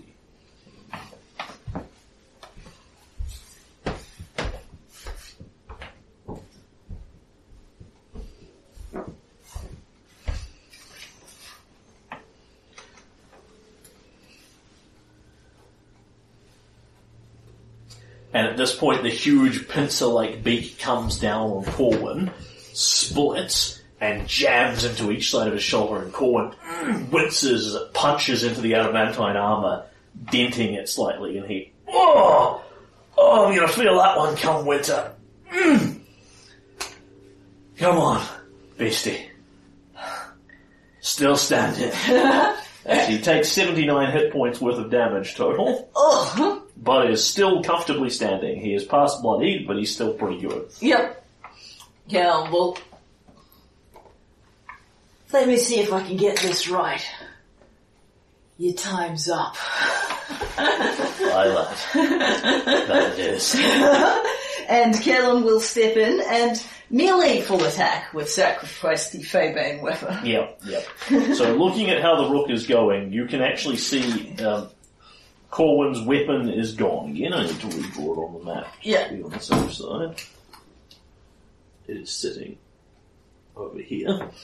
But he's not planning on stabbing it again. Yeah. If he gets another round at it, he's pretty confident he can death touch it once you're done. Yeah. Assuming it's still alive by the time you get there. Alright, let's see if this is as cool as I want it to be.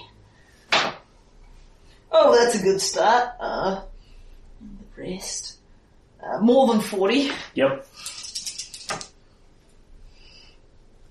Okay, so that's still plus 14, so it's 12. 26 points of damage. Yep. I'll say poor roll on the d6s. Yep. And the Rook is hurt. 34. The Rook is stabbed. And 24. The Rook is quite badly hurt. And and the third one I miss him clean. It's just too agile to get that third hit off. But Kalen looks a little. Kalen swings in, deals a couple of brutal oaths with sacrifice and looks a little better. Yep. Like you could do this all day. So at this point you have heard bones cracking from the rook. Thin bird-like bones, each one the size of your arm but still quite thin. Cracking under these blows. The rook has been pierced in multiple places. And it is shaking violently, molting feathers now in a storm. It is pretty close to death. Yeah. But that's all of Kaelin's. Oh, right, it's Corwin's. Oh, you poor sad bastard. Yeah, and presuming that you have no objections as a player to Corwin stealing this, he is going to close on it and try and use his death touch. Go right ahead, Corwin. Okay, so he walks up towards it, and given how this is going to go, he will come up and flank it with you. Yeah. As he steps around towards it, and the rook reaches out and lashes out with its beak again, as Corwin just openly provokes walking up to it. Yeah. In fact, he will cast... It doesn't matter what he casts, he's in range anyway. He hopes it doesn't have combat reflexes. Yeah. Oh, it doesn't matter anyway, this is his supernatural ability, so he doesn't feel like doing it. And if he was empowering the spell, what he does is empowers it over there and then touches the thing, and that only provokes the once for walking up. No, he's in range over here. Right, because it's got such massive reach, of course. Of course, because this is its body he's walking up to, not its bird head. Okay, so it deals him another 11 points of damage. Cool. As it lands a weak rake while it's thrashing around, it sees the danger coming. Yeah. The talons scrape across the adamantine armour and do not pierce through it. And Corwin walks up to it. And he says, "You've been around a long time, Rook. A lot longer than him. A lot longer than even me. But this time you stuck your beak in the wrong kingdom. Who knows how long you could have gone on without this. But right now I know only one thing. Sure as I know that I'm heading back to my rest in my paradise when this is over. I know, Rookie, that your time is up." And his eyes turn cold black and his finger crackles with energy as he steps forward to try and touch it. Yep. With his full base attack now.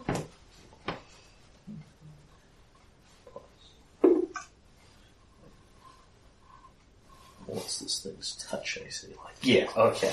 He cannot miss this thing. Yeah. He just... Yeah, I mean, it's the size of a building. There's the downsides as well as there's advantages to that. He just grabs one flailing wing, and touches at a couple of the feathers. And negative energy flows out of him like a river. Negative energy flows out of him as he rolls 15d6 in an effort to beat 17, which is its remaining hit points. Yeah. So he could, in theory, fail if he rolls 15 ones.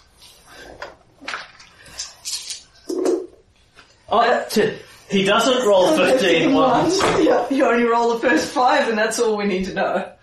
He touches the rook's feather, and as he does so, just sort of raises a hand and just strokes it very gently across its flailing wing. And as he does so, the feathers begin to molt off one by one, and as each one does, they turn black and turn to ash before they hit the ground. And the rook's feathers fall away. Ah! No! Not right! No fear! Pain! Death! Nightmares! Ah! Tucks its head back into its wing again and goes to roost again. And then just stops and falls over sideways in the nest with a thud. And is dead. Life lessons. Don't mess with Corwin Steel River. And don't come into my house. And you, lad. My lady knew its time was up when it reached that. I would have to have been doing that one without you. He says. I don't know how much longer you've got, but you might want to use at least one of your spells on yourself. And Kaelin is going to come round, sheathing sacrifice. He shakes his head slightly as you say this, and he says, "Just pain, lad. Pain lets you know you're alive. And in my case, it don't mean nothing." And he just stops selling it altogether. Yeah. And seems to shake this off without really healing himself. And at this point, you can start to see very partly through him, as if he is... In every dream, he has been completely solid as if he is really here. Now he is starting to look slightly transparent and ghost-like. And Kaelin will reach out for one last absolutely. So he is disappearing as this sequence ends, but he is not going to vanish immediately. You've got plenty of time to speak with him. Yeah. Takes the arm. I knew you'd always have my back, old friend. But I have to admit I didn't expect you to turn up and save me one more time. It's been bloody good to see you again. Not quite how I expected it either, lad. My time is up, but... turns out that doesn't mean my story ends. Never quite understood that when we first met. I think I've got a better handle on it now. Been good. Been good to be back, if only for a moment. I feel I'd rather be gone, though. It's where I'm meant to be. But as to Stagthorn, as to me lads and me lasses there, you look after them. Give that boy Leon a kick up the arse for me. And let him know he's doing a good job. Look after your lads. You've got some strong ones there. Aye. They did me proud tonight. Look after your brothers. Look after your family. Look after your people. Seven hells, lad, I don't need to tell you any of this. You're already the best damn king I've ever known. Thank you. It was bad in there. I was really glad to see you. Thank you for helping me save them. Thank you for everything. Of course, lad. It's one important thing to keep in mind. You're the only king I've ever actually known. And Kaelin will throw his head back and just full-throated laugh as Corwin vanishes. And as he fades out, he, Nettlespike, and all his associated paraphernalia vanish. As he fades out, you are left holding something in your hand where you have clasped his hand. What is stuck to him, stuck on his death touch as he has killed the rook, which he now passes to you. It is a single long black feather the size of a quill. Yep.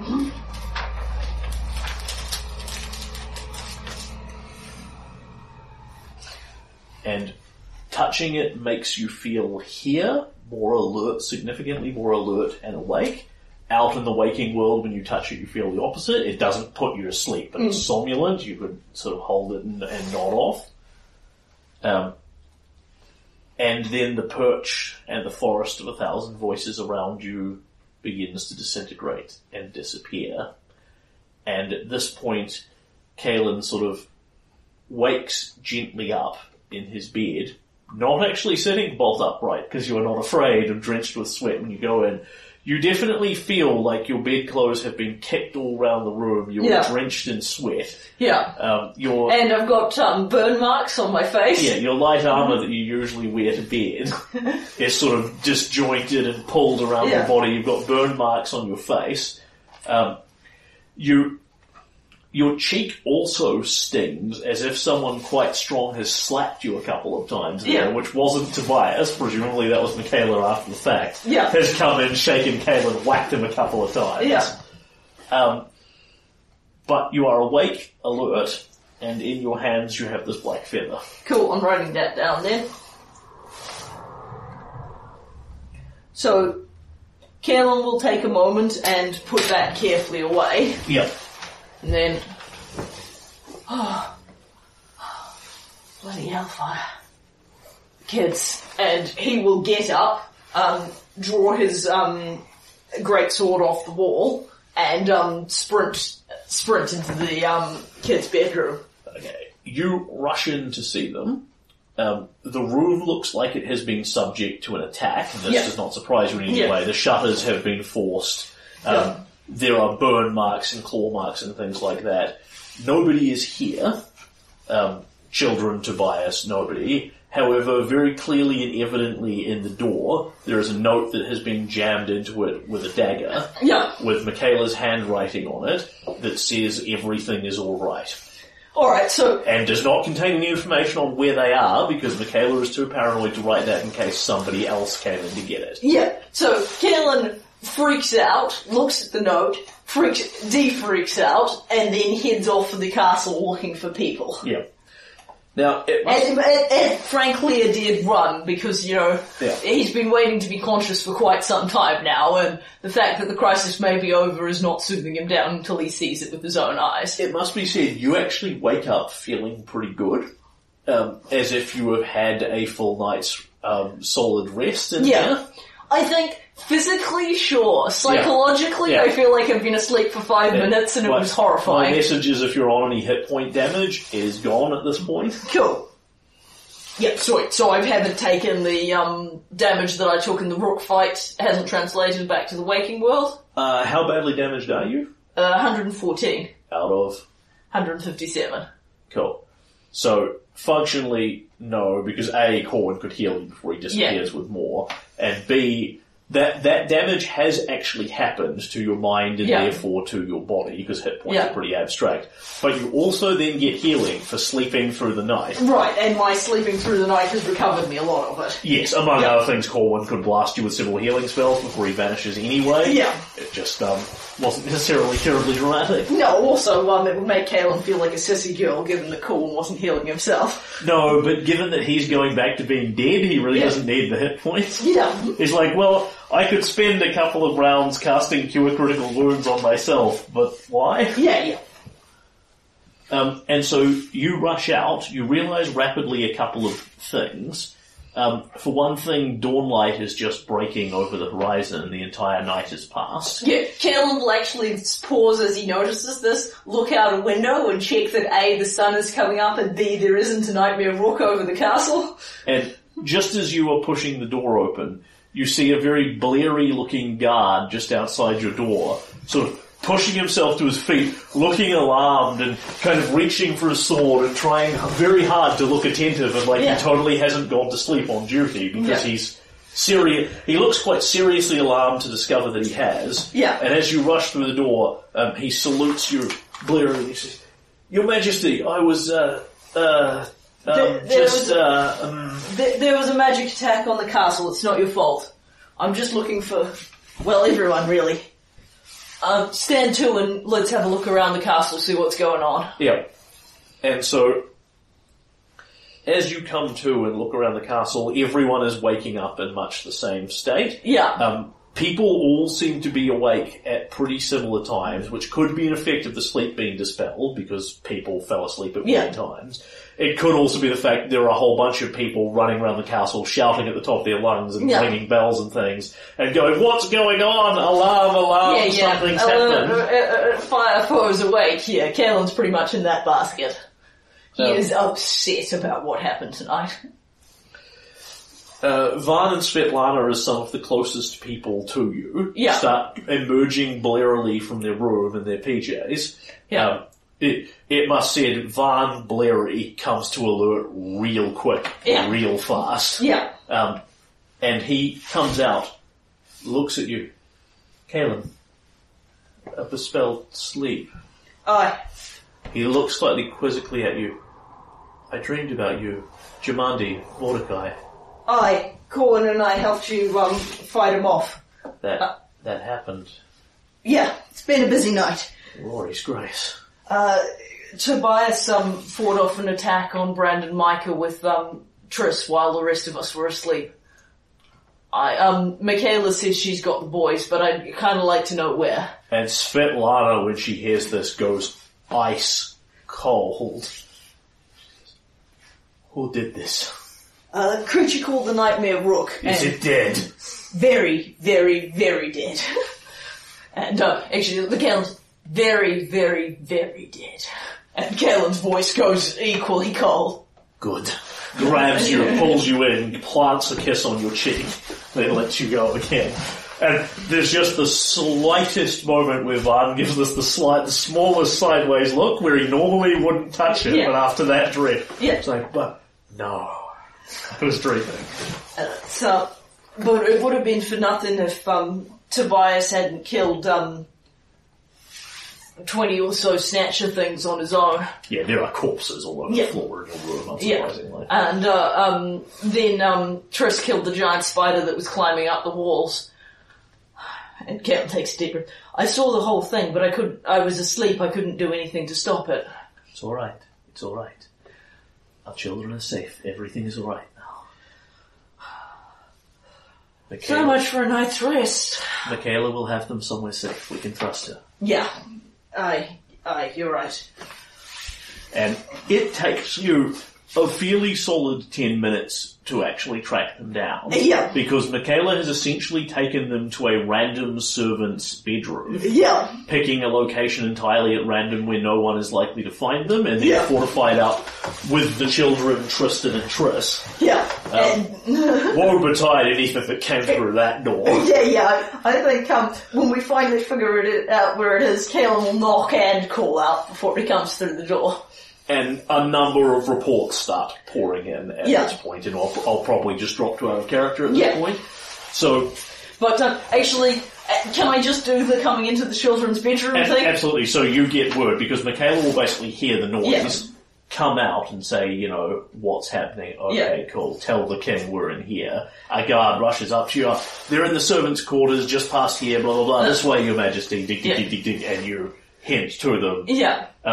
Tristan and Triss are basically on opposite sides of the room. Triss, looking sideways at him. Tristan not glaring back, because he's not that sort of person. Michaela between them, frankly. And the children lined up in a string of servants' cots on the back wall. Yeah. And Tobias has actually gone to sleep at this point? There's been enough noise and things and running around and shouting that they are actually sort of blearily awake and just kind of lying there in their blankets, looking vaguely soothed. Yeah. So, Kaelin will hug Brandon and hug Micah. Da. And then, It's okay, da. Just scary dreams. And, then we'll tuck them back in, and then... Dreams can't hurt you, da. And we'll then, come over and hug Tobias. Thank you. Da. Are you... I couldn't wake you. I'm sorry. I didn't mean to hurt you. It's okay, lad. Least of my worries. I was there, but I couldn't wake up. I saw what happened. I'm so proud of you. You did what you had to do to protect your brothers. I'm so proud of you. And then he will look over at Triss. Thanks. I owe you. I owe you huge. You saw that.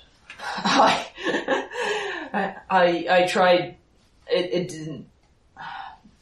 I was fighting the dream monsters with Corwin, but I kind of stopped and just watched that. But I couldn't do anything.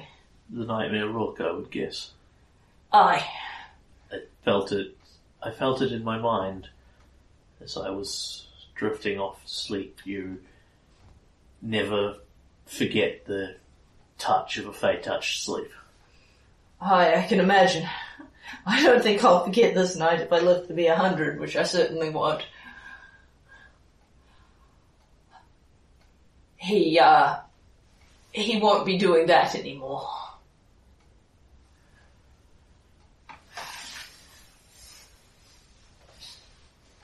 And Kaelin will sit down on one of the beds, scoop Brandon and Micah onto his lap. And snuggle them. And snuggle them. And I imagine Swetlana will run in and grab Tobias, and there's a general family reunion. And Kaelin, not being the most tactful of men and having just had a really bad night and hung out, will call and will say, "Oh, and congratulations you two, to Tristram and Michaela." They are standing in the corner and holding hands with each other with that sort of, both of them have a death grip on the other one, like they're afraid to let go. It's about damn time. And as you say this, they both let go, and Michaela looks very awkward. Yeah. And then Tristan reaches out and gently takes her hand again. Yeah. I don't want to know how long you've known about this, do I? I tried to drop you. I tried to drop you both a hint several times. Then you knew about this. Michaela sort of turns to him, leans in towards him, and kisses him softly and gently again, pulling the veil slightly aside as she does so. So some things are better left unspoken. We'll talk about this later. Certainly. I didn't mean to framoozle the Jimbo. Wow. It doesn't matter, kid. It's all alright. Everything's alright. Everyone's okay and everyone's here and we're all alright. And now that we've found everybody, I think, whatever Paul Lass's room this is would probably appreciated us moving back up to our quarters. We barely fit in here at this point.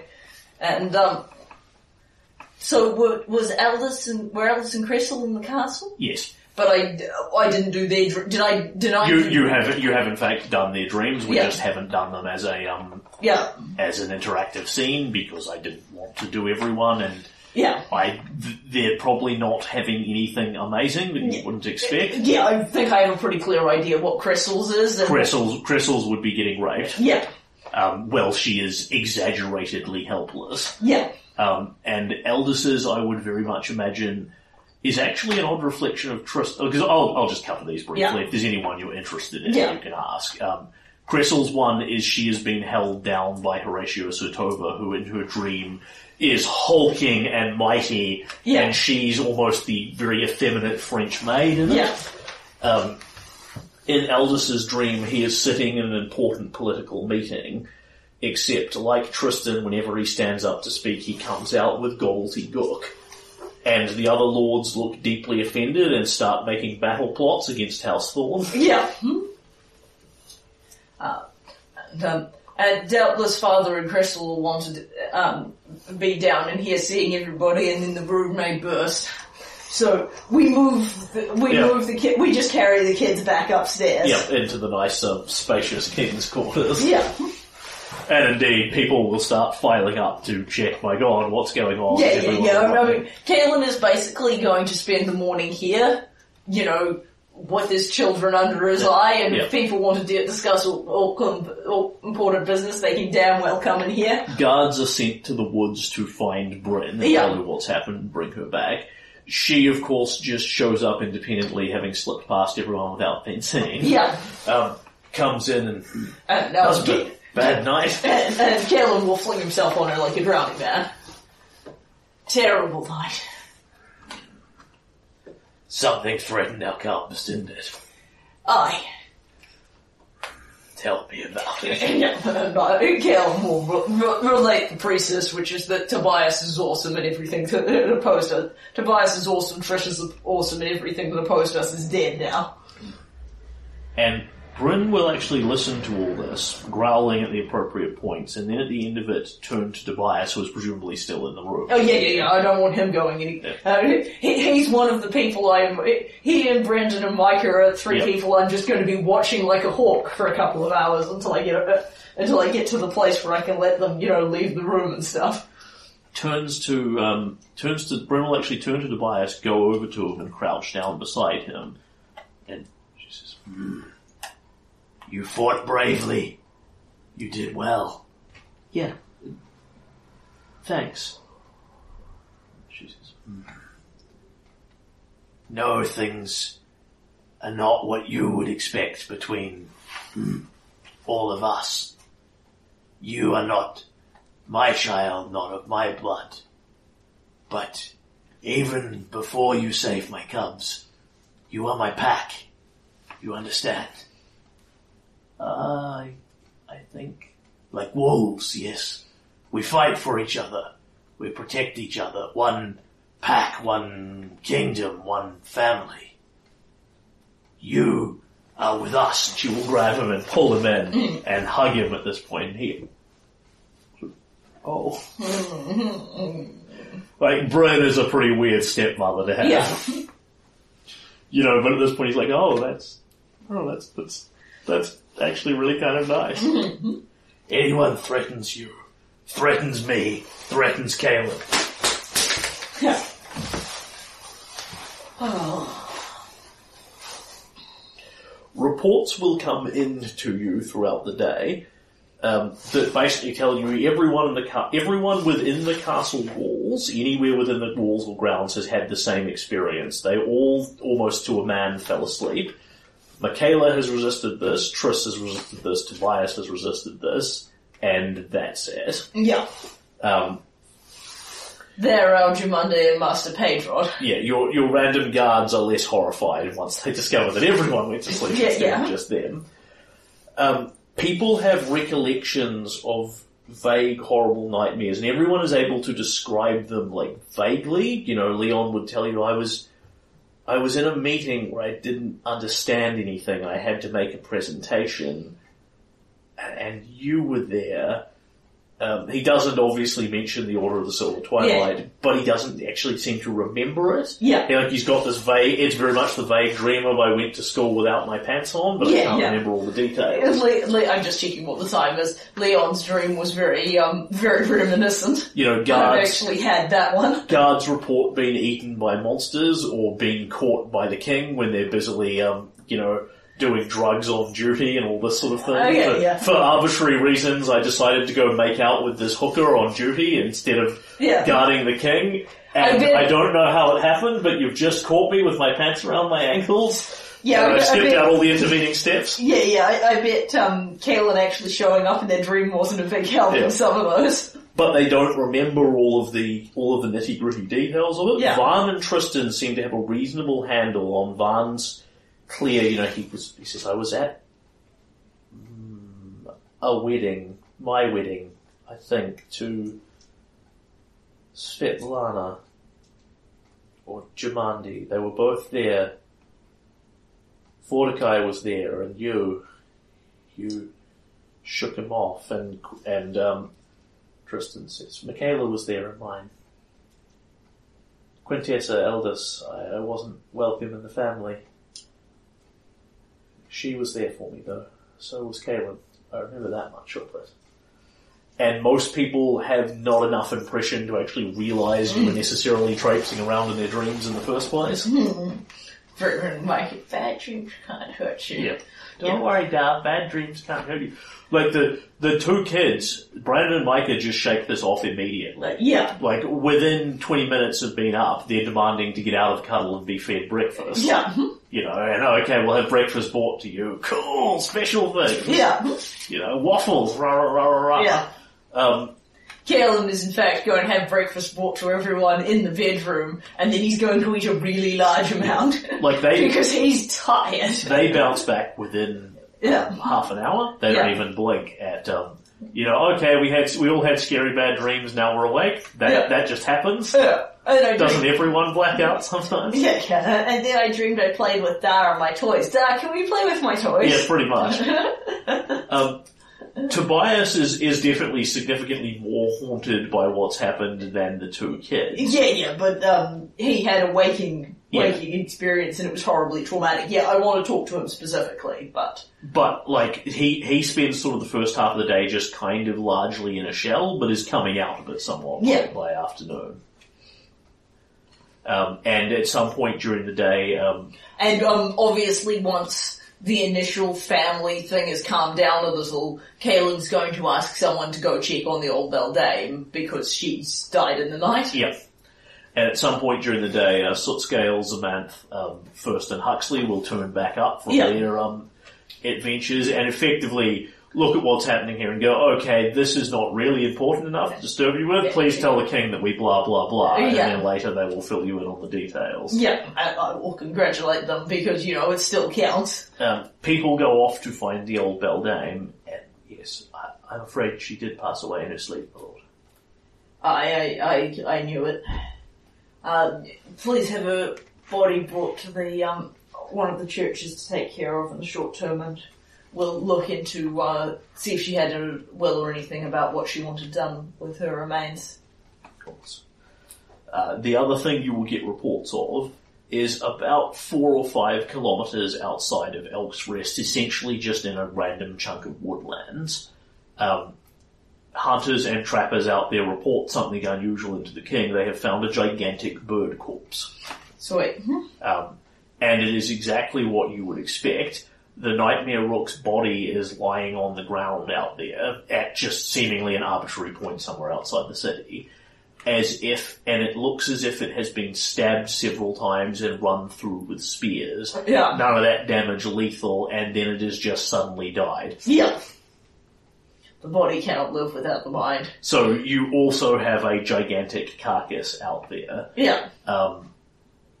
What you were going to do with that, Honestly, in the next couple of days, Kaelin will probably traipse out there and shear its head clean off its body on general principle. Yeah, I mean, you can't just you're the king, you just get people to do this for you. Yeah.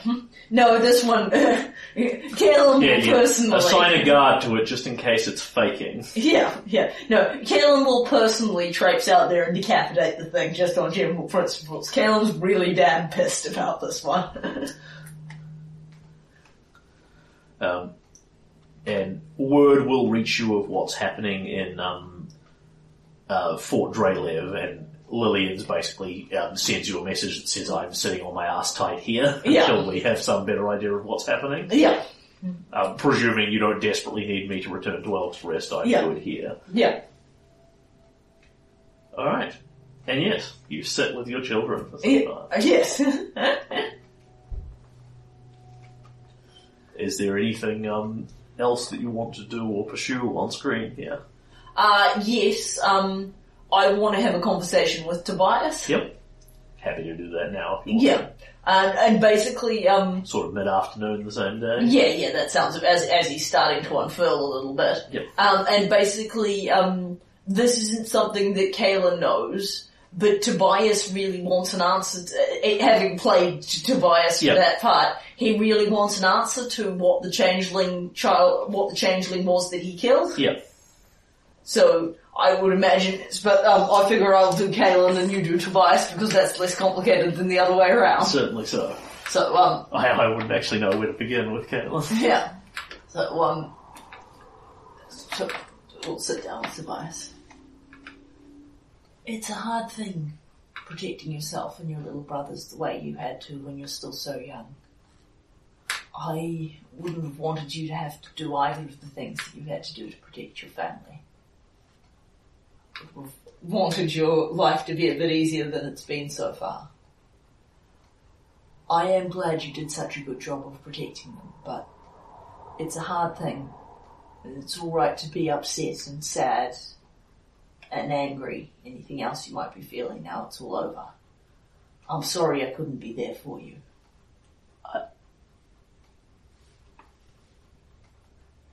It's okay. I know it was scary when I couldn't wake you, but I know now you were caught up in the dreams. And it sounded like you were fighting for the kingdom too. Did and he goes very quiet for sort of a long 2 minutes here. Then did I do the right thing? What do you mean? I killed them. The statues. And Brandon and Micah. Oh. They were there too. Uncle Triss? Triss Uncle Triss. Trish shot one. I killed Micah. But it wasn't Micah. No, it wasn't Micah. But it wasn't Micah like how Triss didn't Triss. And we didn't kill either of them. I can see why you're worried about that. I would like to ask Uncle Tristram It's a tough thing to ask him, but he's the one who'll know best. Do you want to come along with me while I ask him that? No. Oh, and we will go and find Tristram. And he will say to you, and the Snatchers too. It's not so bad because they weren't Brandon and Micah, or not Brandon and Micah. No, they were trying to kill your family and they needed killing. But I can see why you're worried about the other creatures. Yeah, because he's actually got some questions here that Tristan isn't necessarily going to be able to answer. Yeah, so I'll talk through continue that. that conversation as you walk with him. Yeah. He says, but they were Fae, like Palavish, or like Tristan. We shouldn't kill Earl Fae creatures because they're citizens of our kingdom. But just like the people who tried to hurt you and Svetlana, if people are trying to kill you, it's okay to kill them. They weren't trying to kill them though. They said they weren't going to hurt Brandon and Micah. They wanted to take them away to a place of peace, away from all the fighting. I believe them. I can tell sometimes when people are lying. I don't think they were lying. They didn't whisper. Nay, but taking people away from their family, that's why you know what happened to Triss, eh? He had to grow up on his own, away from his family, because Fae creatures came and took him away from his family and they never brought him back. Yeah. That's what they wanted to do to Brandon and Micah. They don't necessarily understand that, but that's as bad as killing people. Brandon and Micah wouldn't have wanted it. No. And it was the wrong thing to do. And they had no right to come in here and try and take them. So yeah, you did the right thing to kill them. That was what needed to be done. If they didn't want to get killed, they shouldn't have come into our house and tried to take our family. Okay. Give them a big hug. And sometimes when you're in danger that way, you have to just make the best decisions you can. You can't always know when you have to make decisions fast. You just have to do the best you can. You can't always do the thing you might do if you had a whole month to think about it. Okay. And you go and see Tristan. Yeah. So this is, Kaelin's going to try and word this as gently as possible because this is a pretty tense topic. Kaelin, Tobias, everything okay? Not really. We need to talk to you about what happened last night. Sure, sit. Here to help if I can. The Snatcher things came in with two creatures that looked like Brandon and Micah. I heard. I went up to look to see if I could find... in fact, that one went past me. So I heard about the Snatchers, but not quite that. I went up to see if I could find anything, but Triss was pretty thorough in cleaning up. So just remembering there weren't in fact corpses all over the floor because Triss trashed them all and then burnt them to ashes. What Tristan would have found and what you will be able to find is there was a pile of burnt Fae corpses down at the bottom of that tower. There were a lot of Snatchers coming at Tobias, and he had to act fast. Yes, and they're not terribly dangerous in one or two of them, but in a large group, it must have been very terrifying. And in the fighting, he killed one of the two creatures that looked like Brandon and Micah. And put my hand on Tobias' shoulder, and he's pretty upset about it.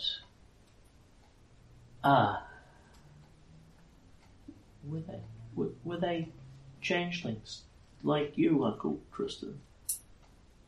And Tristan sort of winces as invisibly as he can pull off. And then he says, yes, sort of, but it's quite different. It's okay. You did what you had to. would they grow up to be, like, not Brandon and Micah, like how you're not Tris? Tristan, again, winces slightly, like Tobias is just too young to pick up all the social nuance of this. Yeah. And as still, like at this point he's about the physical and emotional equivalent of a 9 or 10-year-old, but he's still reasonably self-centered. Yeah, as children are. But also he needs to know. Yeah. Like, I wouldn't let him come and ask Tristram with that if he didn't need to know, but he does need to know. Yeah. Yes, it's a little different. The thing is, I replaced Tris as a baby. I don't know exactly when, but he wouldn't have been more than a couple of days old. He was barely aware the world existed. Everything was just sort of blurry lights and colours and sound to him. And the same for me. He says, I don't remember any of it. I don't remember a lot of my early life like children don't. And, you must struggle to remember things from before you were 3. And Tobias gets a bit defensive and says, I remember Da Oleg, that is. Yes, that's good. But do you remember where you lived? The house, he says. The first thing I knew was I was in House Thorn, his eyes flicker slightly across the top of Tobias towards you with kind of a wry look, raised by elders. Raised by elders Thorn, like raised in quotation marks. Yeah. Because it was very much done by a string of nannies and things. Yeah. He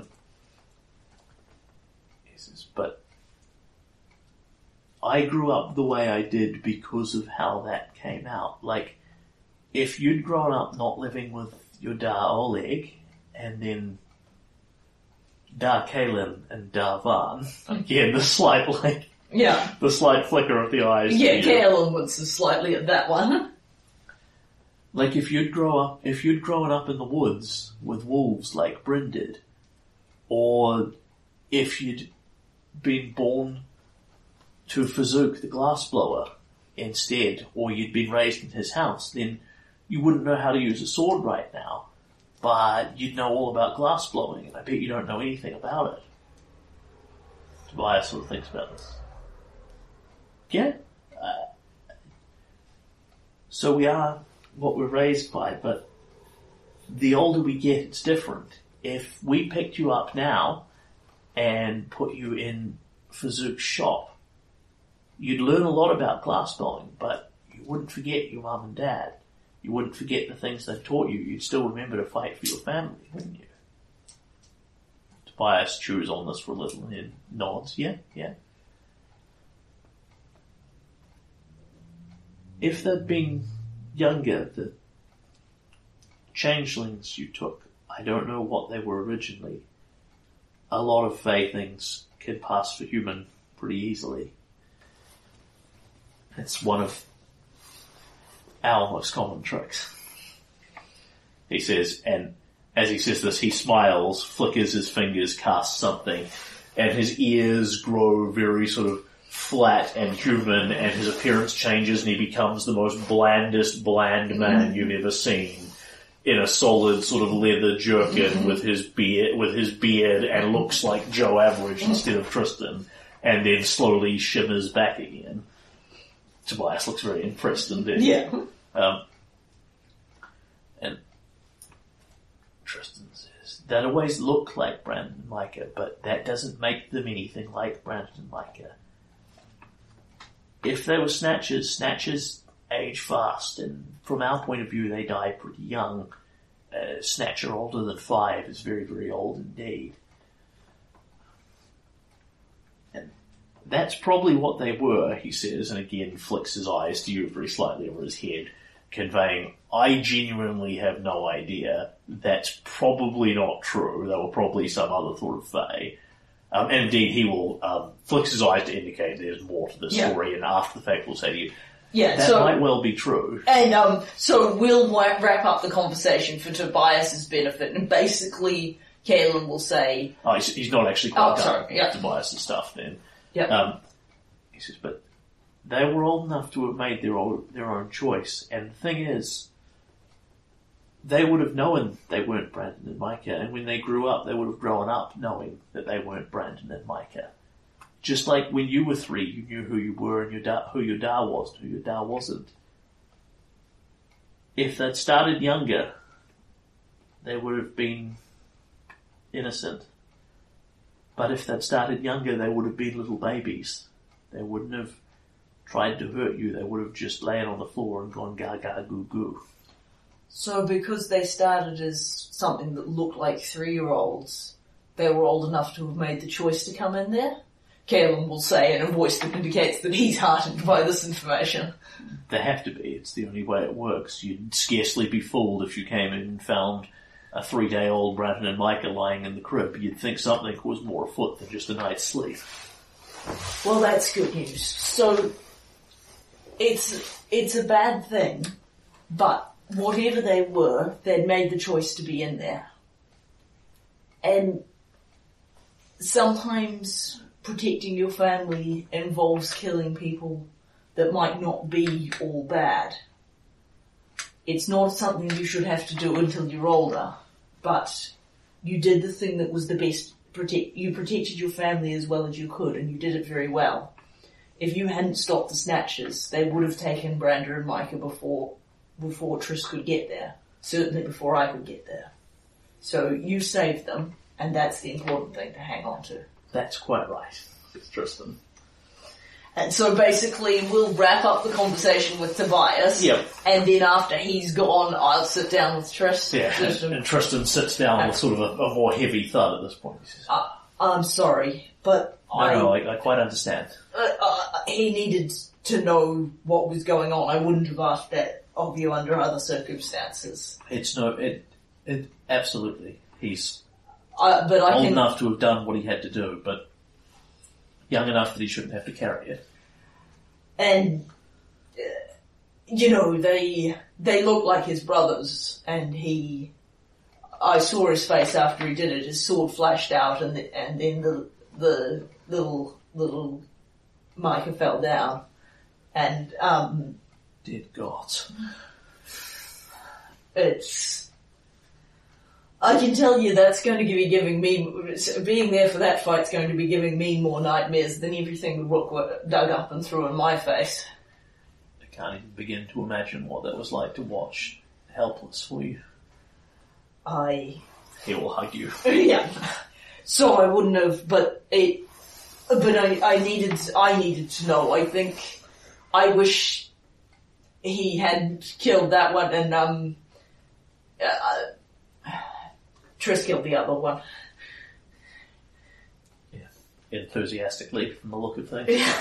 Yeah, but, Understandable for if he hadn't where killed he's coming from. If he hadn't killed the giant spider, it was about to kill Tobias, and then at least some of the snatchers would have got out the door with Brandon and Micah.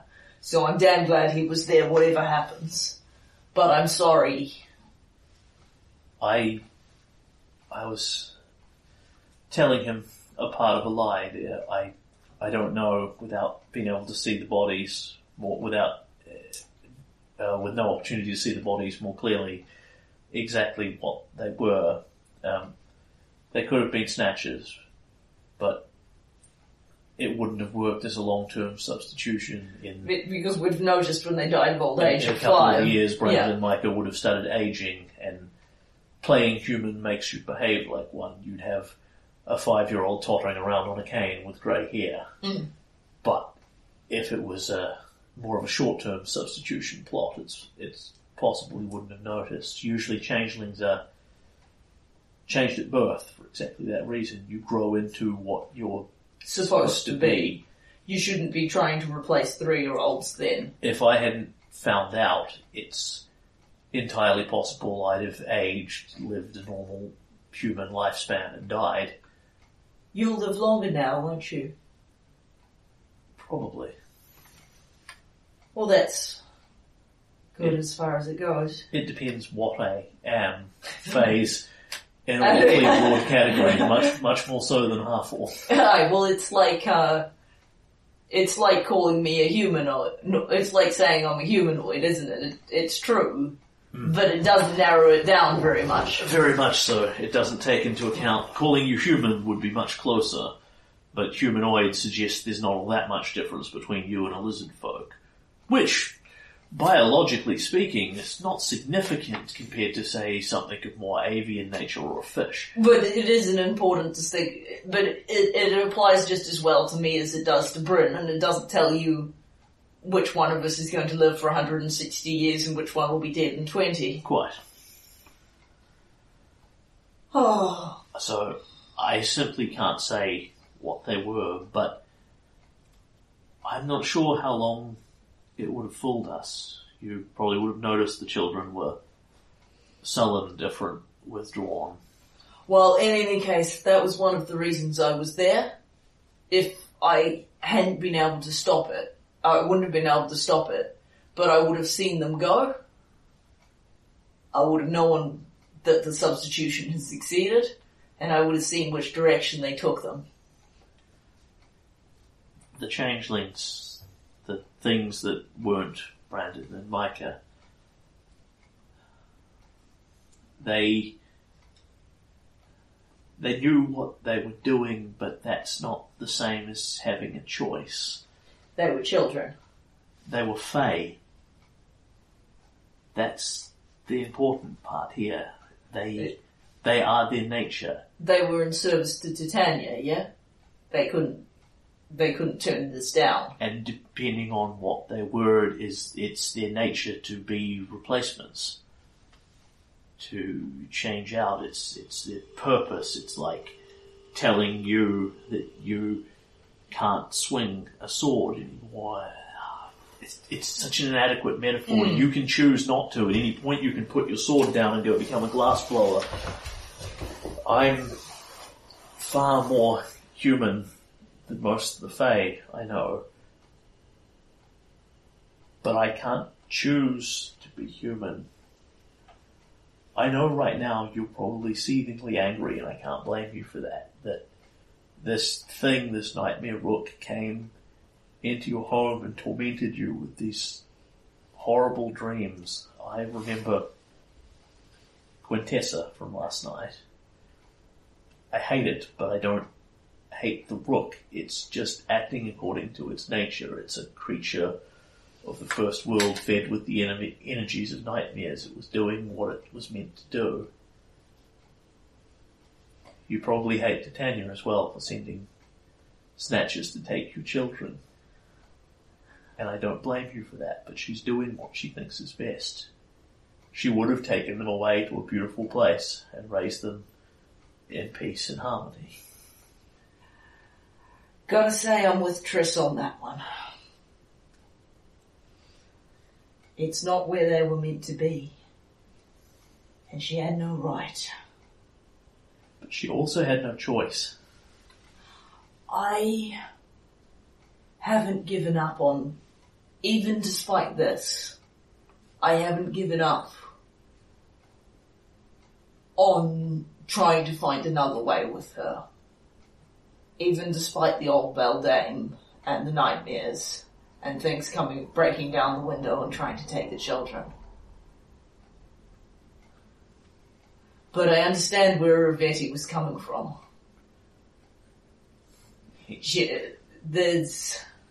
I may not be a Fae, but we're all what nature has made us. She's pushed me pretty hard in this. There ain't all that much give left in me. She told off Tariento another way to Edrophy. I knew her for 3 years. I love her too, even despite this. And I know what Oberon and Mad did to her. I felt it when Puck showed me. What she is not what she was meant to be. even despite this, I'll try and find another way with her. I won't just strike you down. There's more to it than there was if she was a mortal opponent. And Galen bites his lip, and little trickles of blood come down his lip. Then this would be done. But I don't want to go down as the one who killed Titan. I don't want to be remembered in hit. I'd be quite happy to be remembered as the one who slew one of the ones who slew Mordecai. I don't want to be remembered as the one who killed Titania, even despite this. If we can find another way, then I want to find it. For all the good that she's done, for what she is, I want to try and find it, but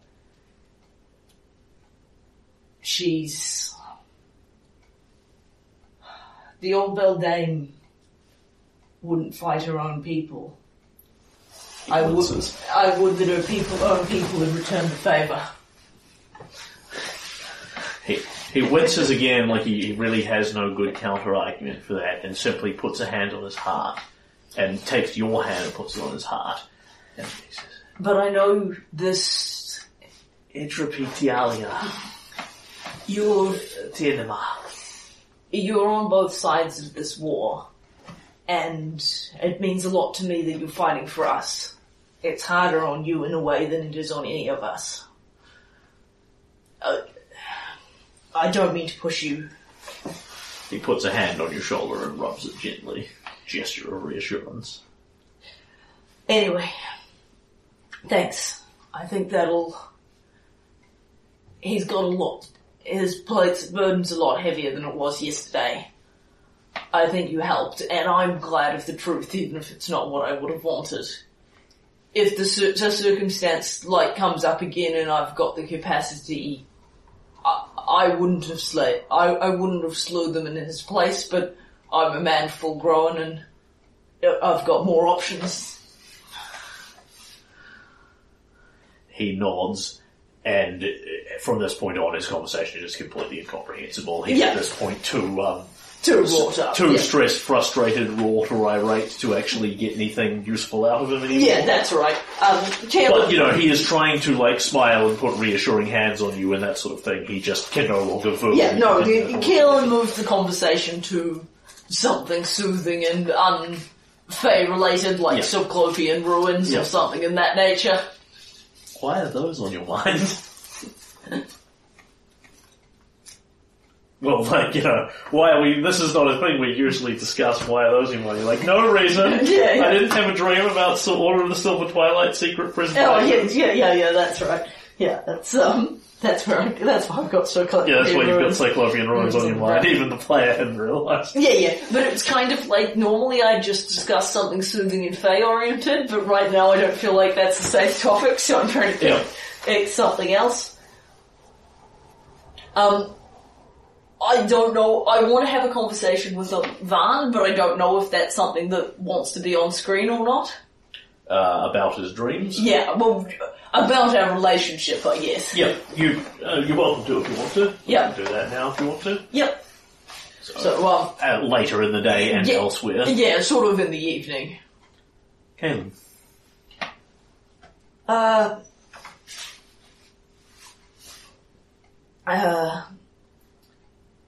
Sorry about, I wound up getting a lot further into people's heads than was necessarily my intent. Don't be foolish. If your house was on fire and I kicked your door in to pull you out of the burning building, would you really care that you were standing there without even your small clothes on? Nay.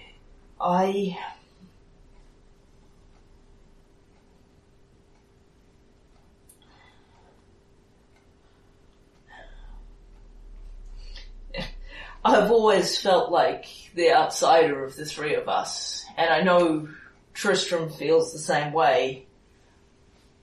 It seems that we all do. He looks kind of awkward in that now increasingly familiar to Kalen, like you were seeing elders in his face, men don't talk about their feelings sort of thing. I don't know how to have this conversation, let's go fishing instead. Yeah. And he looks kind of very awkward for a few moments, and in a different way, I think, I've always maybe fit in too well at a place. It's just lately that place has changed from what it was supposed to be to from first to second, as it were. I didn't mean...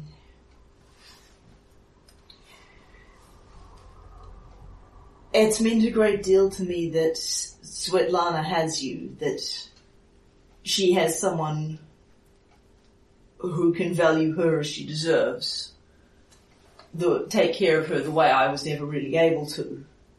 But I know that because my own relationship with her is complicated, it makes yours more complicated. And I know in some ways I've taken things that were meant for Tristram, whether he wanted them or not, and in a lot of ways I've taken things that were meant for you as well.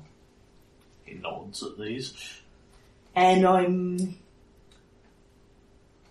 I'm sorry for that.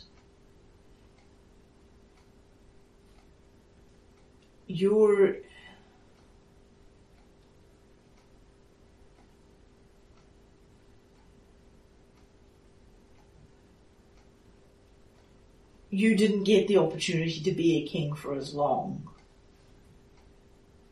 But I think that you had the capacity to be just as good a king, at least as good a king as I. And I already knew that you're certainly at least as good a man as I. I'm sorry if I've cast a long shadow. I know well that I've made a good many mistakes, but I didn't mean to overshadow the two of you, make you feel like you had to compete with me.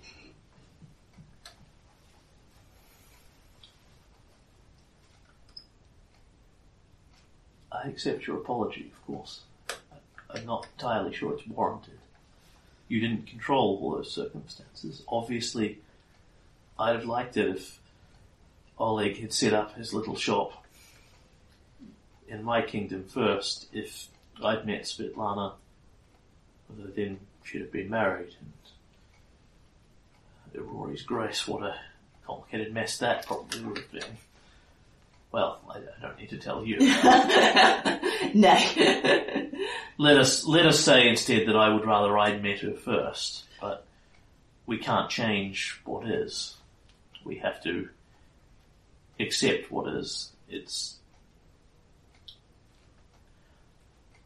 I would rather be happily ruling Varnhold than be here, but I would rather Caspar Morganen was still alive, the centaurs hadn't killed him. I would rather that everything in life had gone swimmingly. I would rather that Mother had loved Father, and vice versa. I would rather any one of 1,000 things, but that does not make them so. And I am embarrassed by what you've seen last night, but I'd like you to consider a question.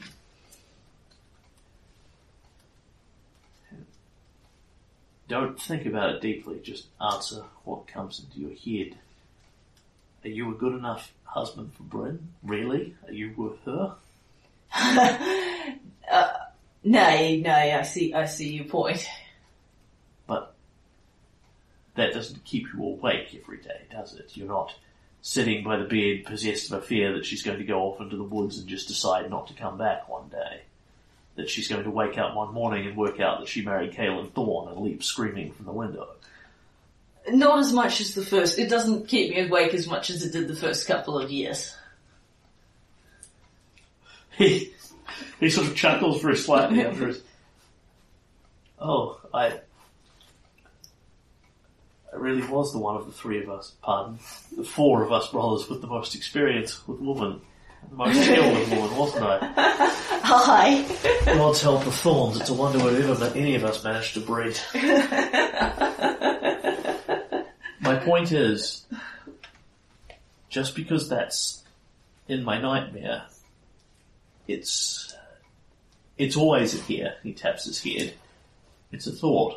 I've worried that maybe I'm Svetlana's second choice. Maybe I'm not good enough for her. Maybe she's just compromising because she can't have you. But there's a difference between a passing worry and a nightmare versus something that keeps me awake every night, scheming ways to murder you and get you out of the way. I'm sorry I swung at you, but I'm not sure how accountable you can hold a man in his own dreams. No, if I got lost in the moment when I got sucked into the dream, you had every right to swing at me on that one. No, that's all I wanted to get sorted. It's alright.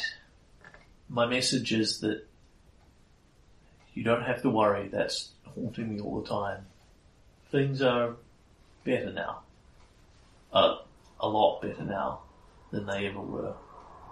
I respected Jumanji and I wish things had never gone that way, but I never loved her in the same way I love Svetlana. I hadn't even realized I could.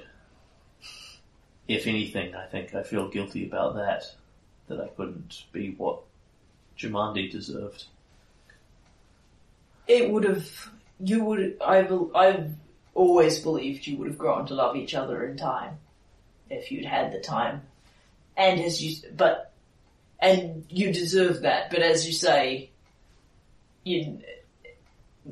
it's not really any different than Casper and all the other things that went wrong.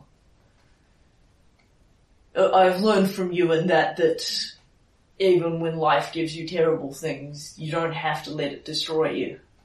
You and Svetlana have both survived terrible things, and it's made you strong. You were already strong, but it's made you stronger. I'm lucky to have you both, and I'm glad that things are easier now. It would help if, we could get a few months without, or even a few weeks at this point without, massive fair attacks on the kingdom. I mean, I don't think it was unreasonable for you two having slogged through the woods and rescued those girls to get a night's sleep, and that wasn't exactly what happened, but... We should discuss this with the council, but I understand from Tristan there must be some limit to her power. We must be wearing our way through her forces. If this isn't over yet, it must be soon. Among other things, she's running out of generals. We know how that goes. Hi. Alright. Thank you. Always. That's excellent. That deals with the emotional residue Kaelin has as a result. Fair. At which point he spent some time with Bryn and the kids over the next couple of days and kind of, or assuming he gets a couple of days, and generally tries to down-tick his murderous blood frenzy to a more reasonable level. Yeah. So, the next day, or indeed today if you were feeling up to it, Bryn is totally on board with, Brandon, Micah, Tobias, let's go out into the woods and see the giant monster Daddy killed and chop its head off and bring it back and mount it in the throne room. Like, this is a great family outing from my point of view. This is what families should do together. Yeah. Alright, Kaelin doesn't want to mount the rook's head on the wall because he doesn't want... Because he doesn't want the reminder. It was sentient and he doesn't want the reminder. It was pretty sentient and he doesn't want the reminder, but he absolutely wants to go cut its head off as a family. Yeah, by all means. Yeah. And Tobias actually seems to find this quite fulfilling. Like, this right here, this is the bad thing. This is the thing that I can blame for everything, including the Snatchers, which really only had a tangential connection to the Nightmare Rook, but I'm blaming them. And Dar killed it, and I can see it's very dead. Yeah. Which actually settles a few of his worries. Excellent. Yes, it's, this is definitely one of those, if there was an equivalent to counselling, we'd be taking Tobias to it after this. Yeah. And Bryn sort of puts a hand on the small of your back and growls as she looks sick. Didn't think there'd be another attack this soon, or I'd have been there with you. Sorry. And Kaelin will hug her. It isn't your fault, love.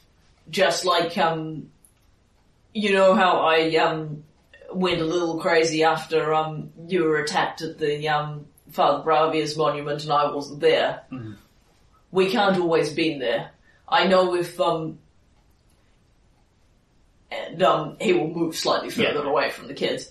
If Tobias hadn't been able to stop them and they'd taken the kids, I'd have seen which way they went, and then you and I would have gone into I'd have gotten you out of the woods, and you and I would have trailed them until we found them and gotten the cubs back. Find them.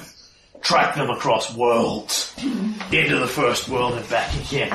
Every sniff out, every footstep, and every drop of blood. We can't always be there. There's nowhere that's always safe. Wish I could smell them. Mm. But, I hate it too. And, Kaelin will kick it the grass. What's happened to Tristram is worse, but it's bad for all of us. But we can't always protect everyone. We can't always be there. But we can come after them and get anybody back that they take. And we fought well. We can be damn proud of our pack. Alrighty. Alright.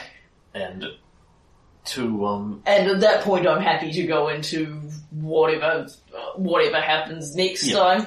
So you actually... Sorry, as in you want to leave it there? No, go ahead with what you're... As in I'm happy to drop out of PC time and into story time. So you actually get a decent night's sleep. Yeah. Where at this point, barring Lillian, all your counsellors are back and operating. Akora Silverfire, for the record, basically staggers out looking like she has been up for the last week and a half. Yeah. Essentially looks at people and then very rudely kind of barks at them in Elven, the sort of native centaur tongue. You know, you're all alive. Good enough. I'm going to sleep.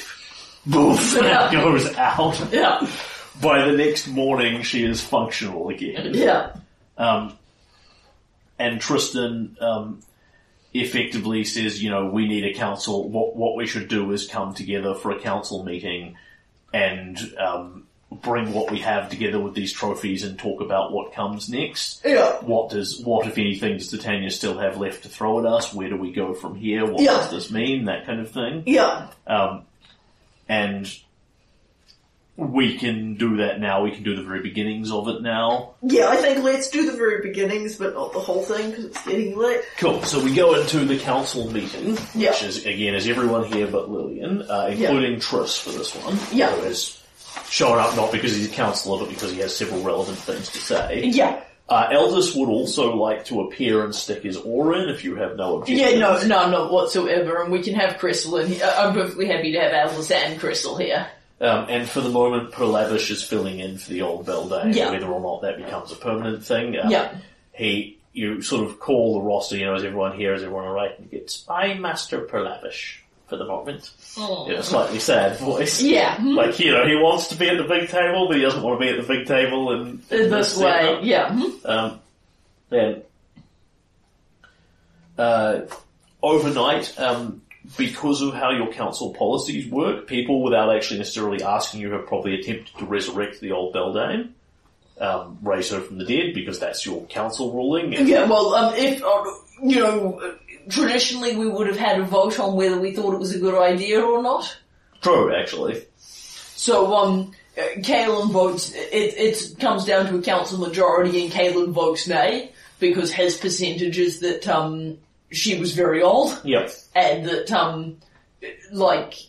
he's very sad that she's gone and that this is the way he would have wanted her to go out. Yeah. But he's not entirely convinced that she's going to want to come back at this time frame. Yeah. You actually, if you are putting it to a vote and not overwriting things with your kingly veto, you actually get a pretty overwhelming thing in favour of yes. Sure, that's fine. The people that you would generally expect to be in favour of the natural order and things going their way would be people like Tristan and Akora Silverfire.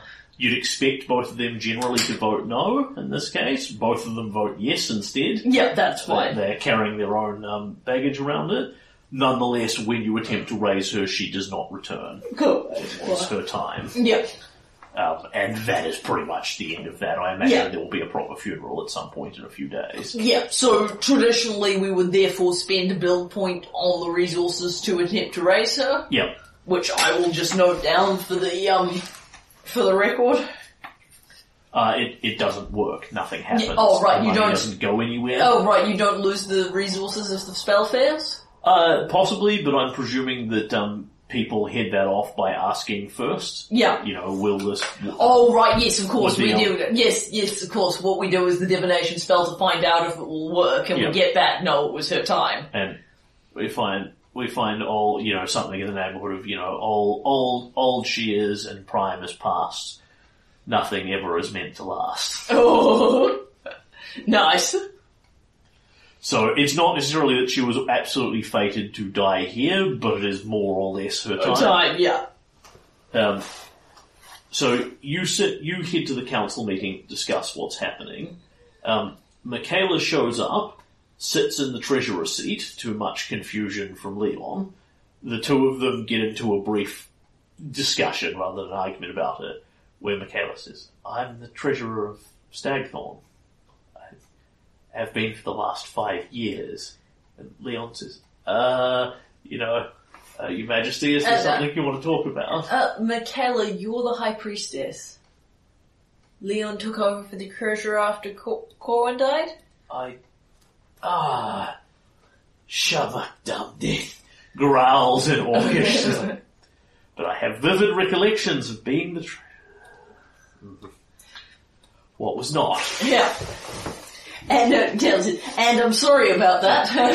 She's come in very convinced of this. We didn't have a treasurer. Yeah. When Corwin died, so I had to get into the slot because no one else would. Yeah. Giving me my 4th or 5th council role at that point. Yeah. She sits down. Kellen will say, oh, incidentally, Leon, Corwin says you're doing a damn fine job. And you should be... Does he really? And that you should be doing a lot better. Take it as you will. That does sound like him. Yeah, I figure it's got the ring of authenticity about it. And Tristan pulls out his blackboard and says, let's discuss what's past, and starts talking about the incidents people have gone into. And we've come up with trophies. Let me just state at this point, thank you for saving everyone's sanity, Akora. I gather it was a bad night for you, even worse night for you than it was for me, but we appreciate your efforts on our behalf. A long night, Caitlin, a long night, but at least I have some closure on what was happening. It was the strangest thing. There were battles to fight out here, but I knew... It's like hearing a ship coming in the distance. You can hear its bell from a long way off in the fog, but without knowing what a ship is or what direction it's coming from, I knew something was coming and I'd be needed. I'm glad I was here where I was needed, when I was needed. Aye. Now I stand ready to serve the Kingdom of Varnhold in the Northern Heights again in my usual role. And Tristan stands up and says, we have, this trophy and this has happened, blah, blah. These all link back to the stolen lands. There'll be a way to get through, but we need to be aware that Terath, Tollum, he makes wiggling gestures with his fingers, Tumak, Turaniga, he flaps his arms, and then looks distressed that he can't get his point across. and goes over to Triss, takes him by the hand. Triss sort of gives him a vaguely distasteful look, takes him to the blackboard and points at it. Ah. Well, yes. I suppose if you're not up for it, I have a unique insight on what Titania has left to offer. Let me tell you about the forces the First World has yet to array against us. Dun dun dun!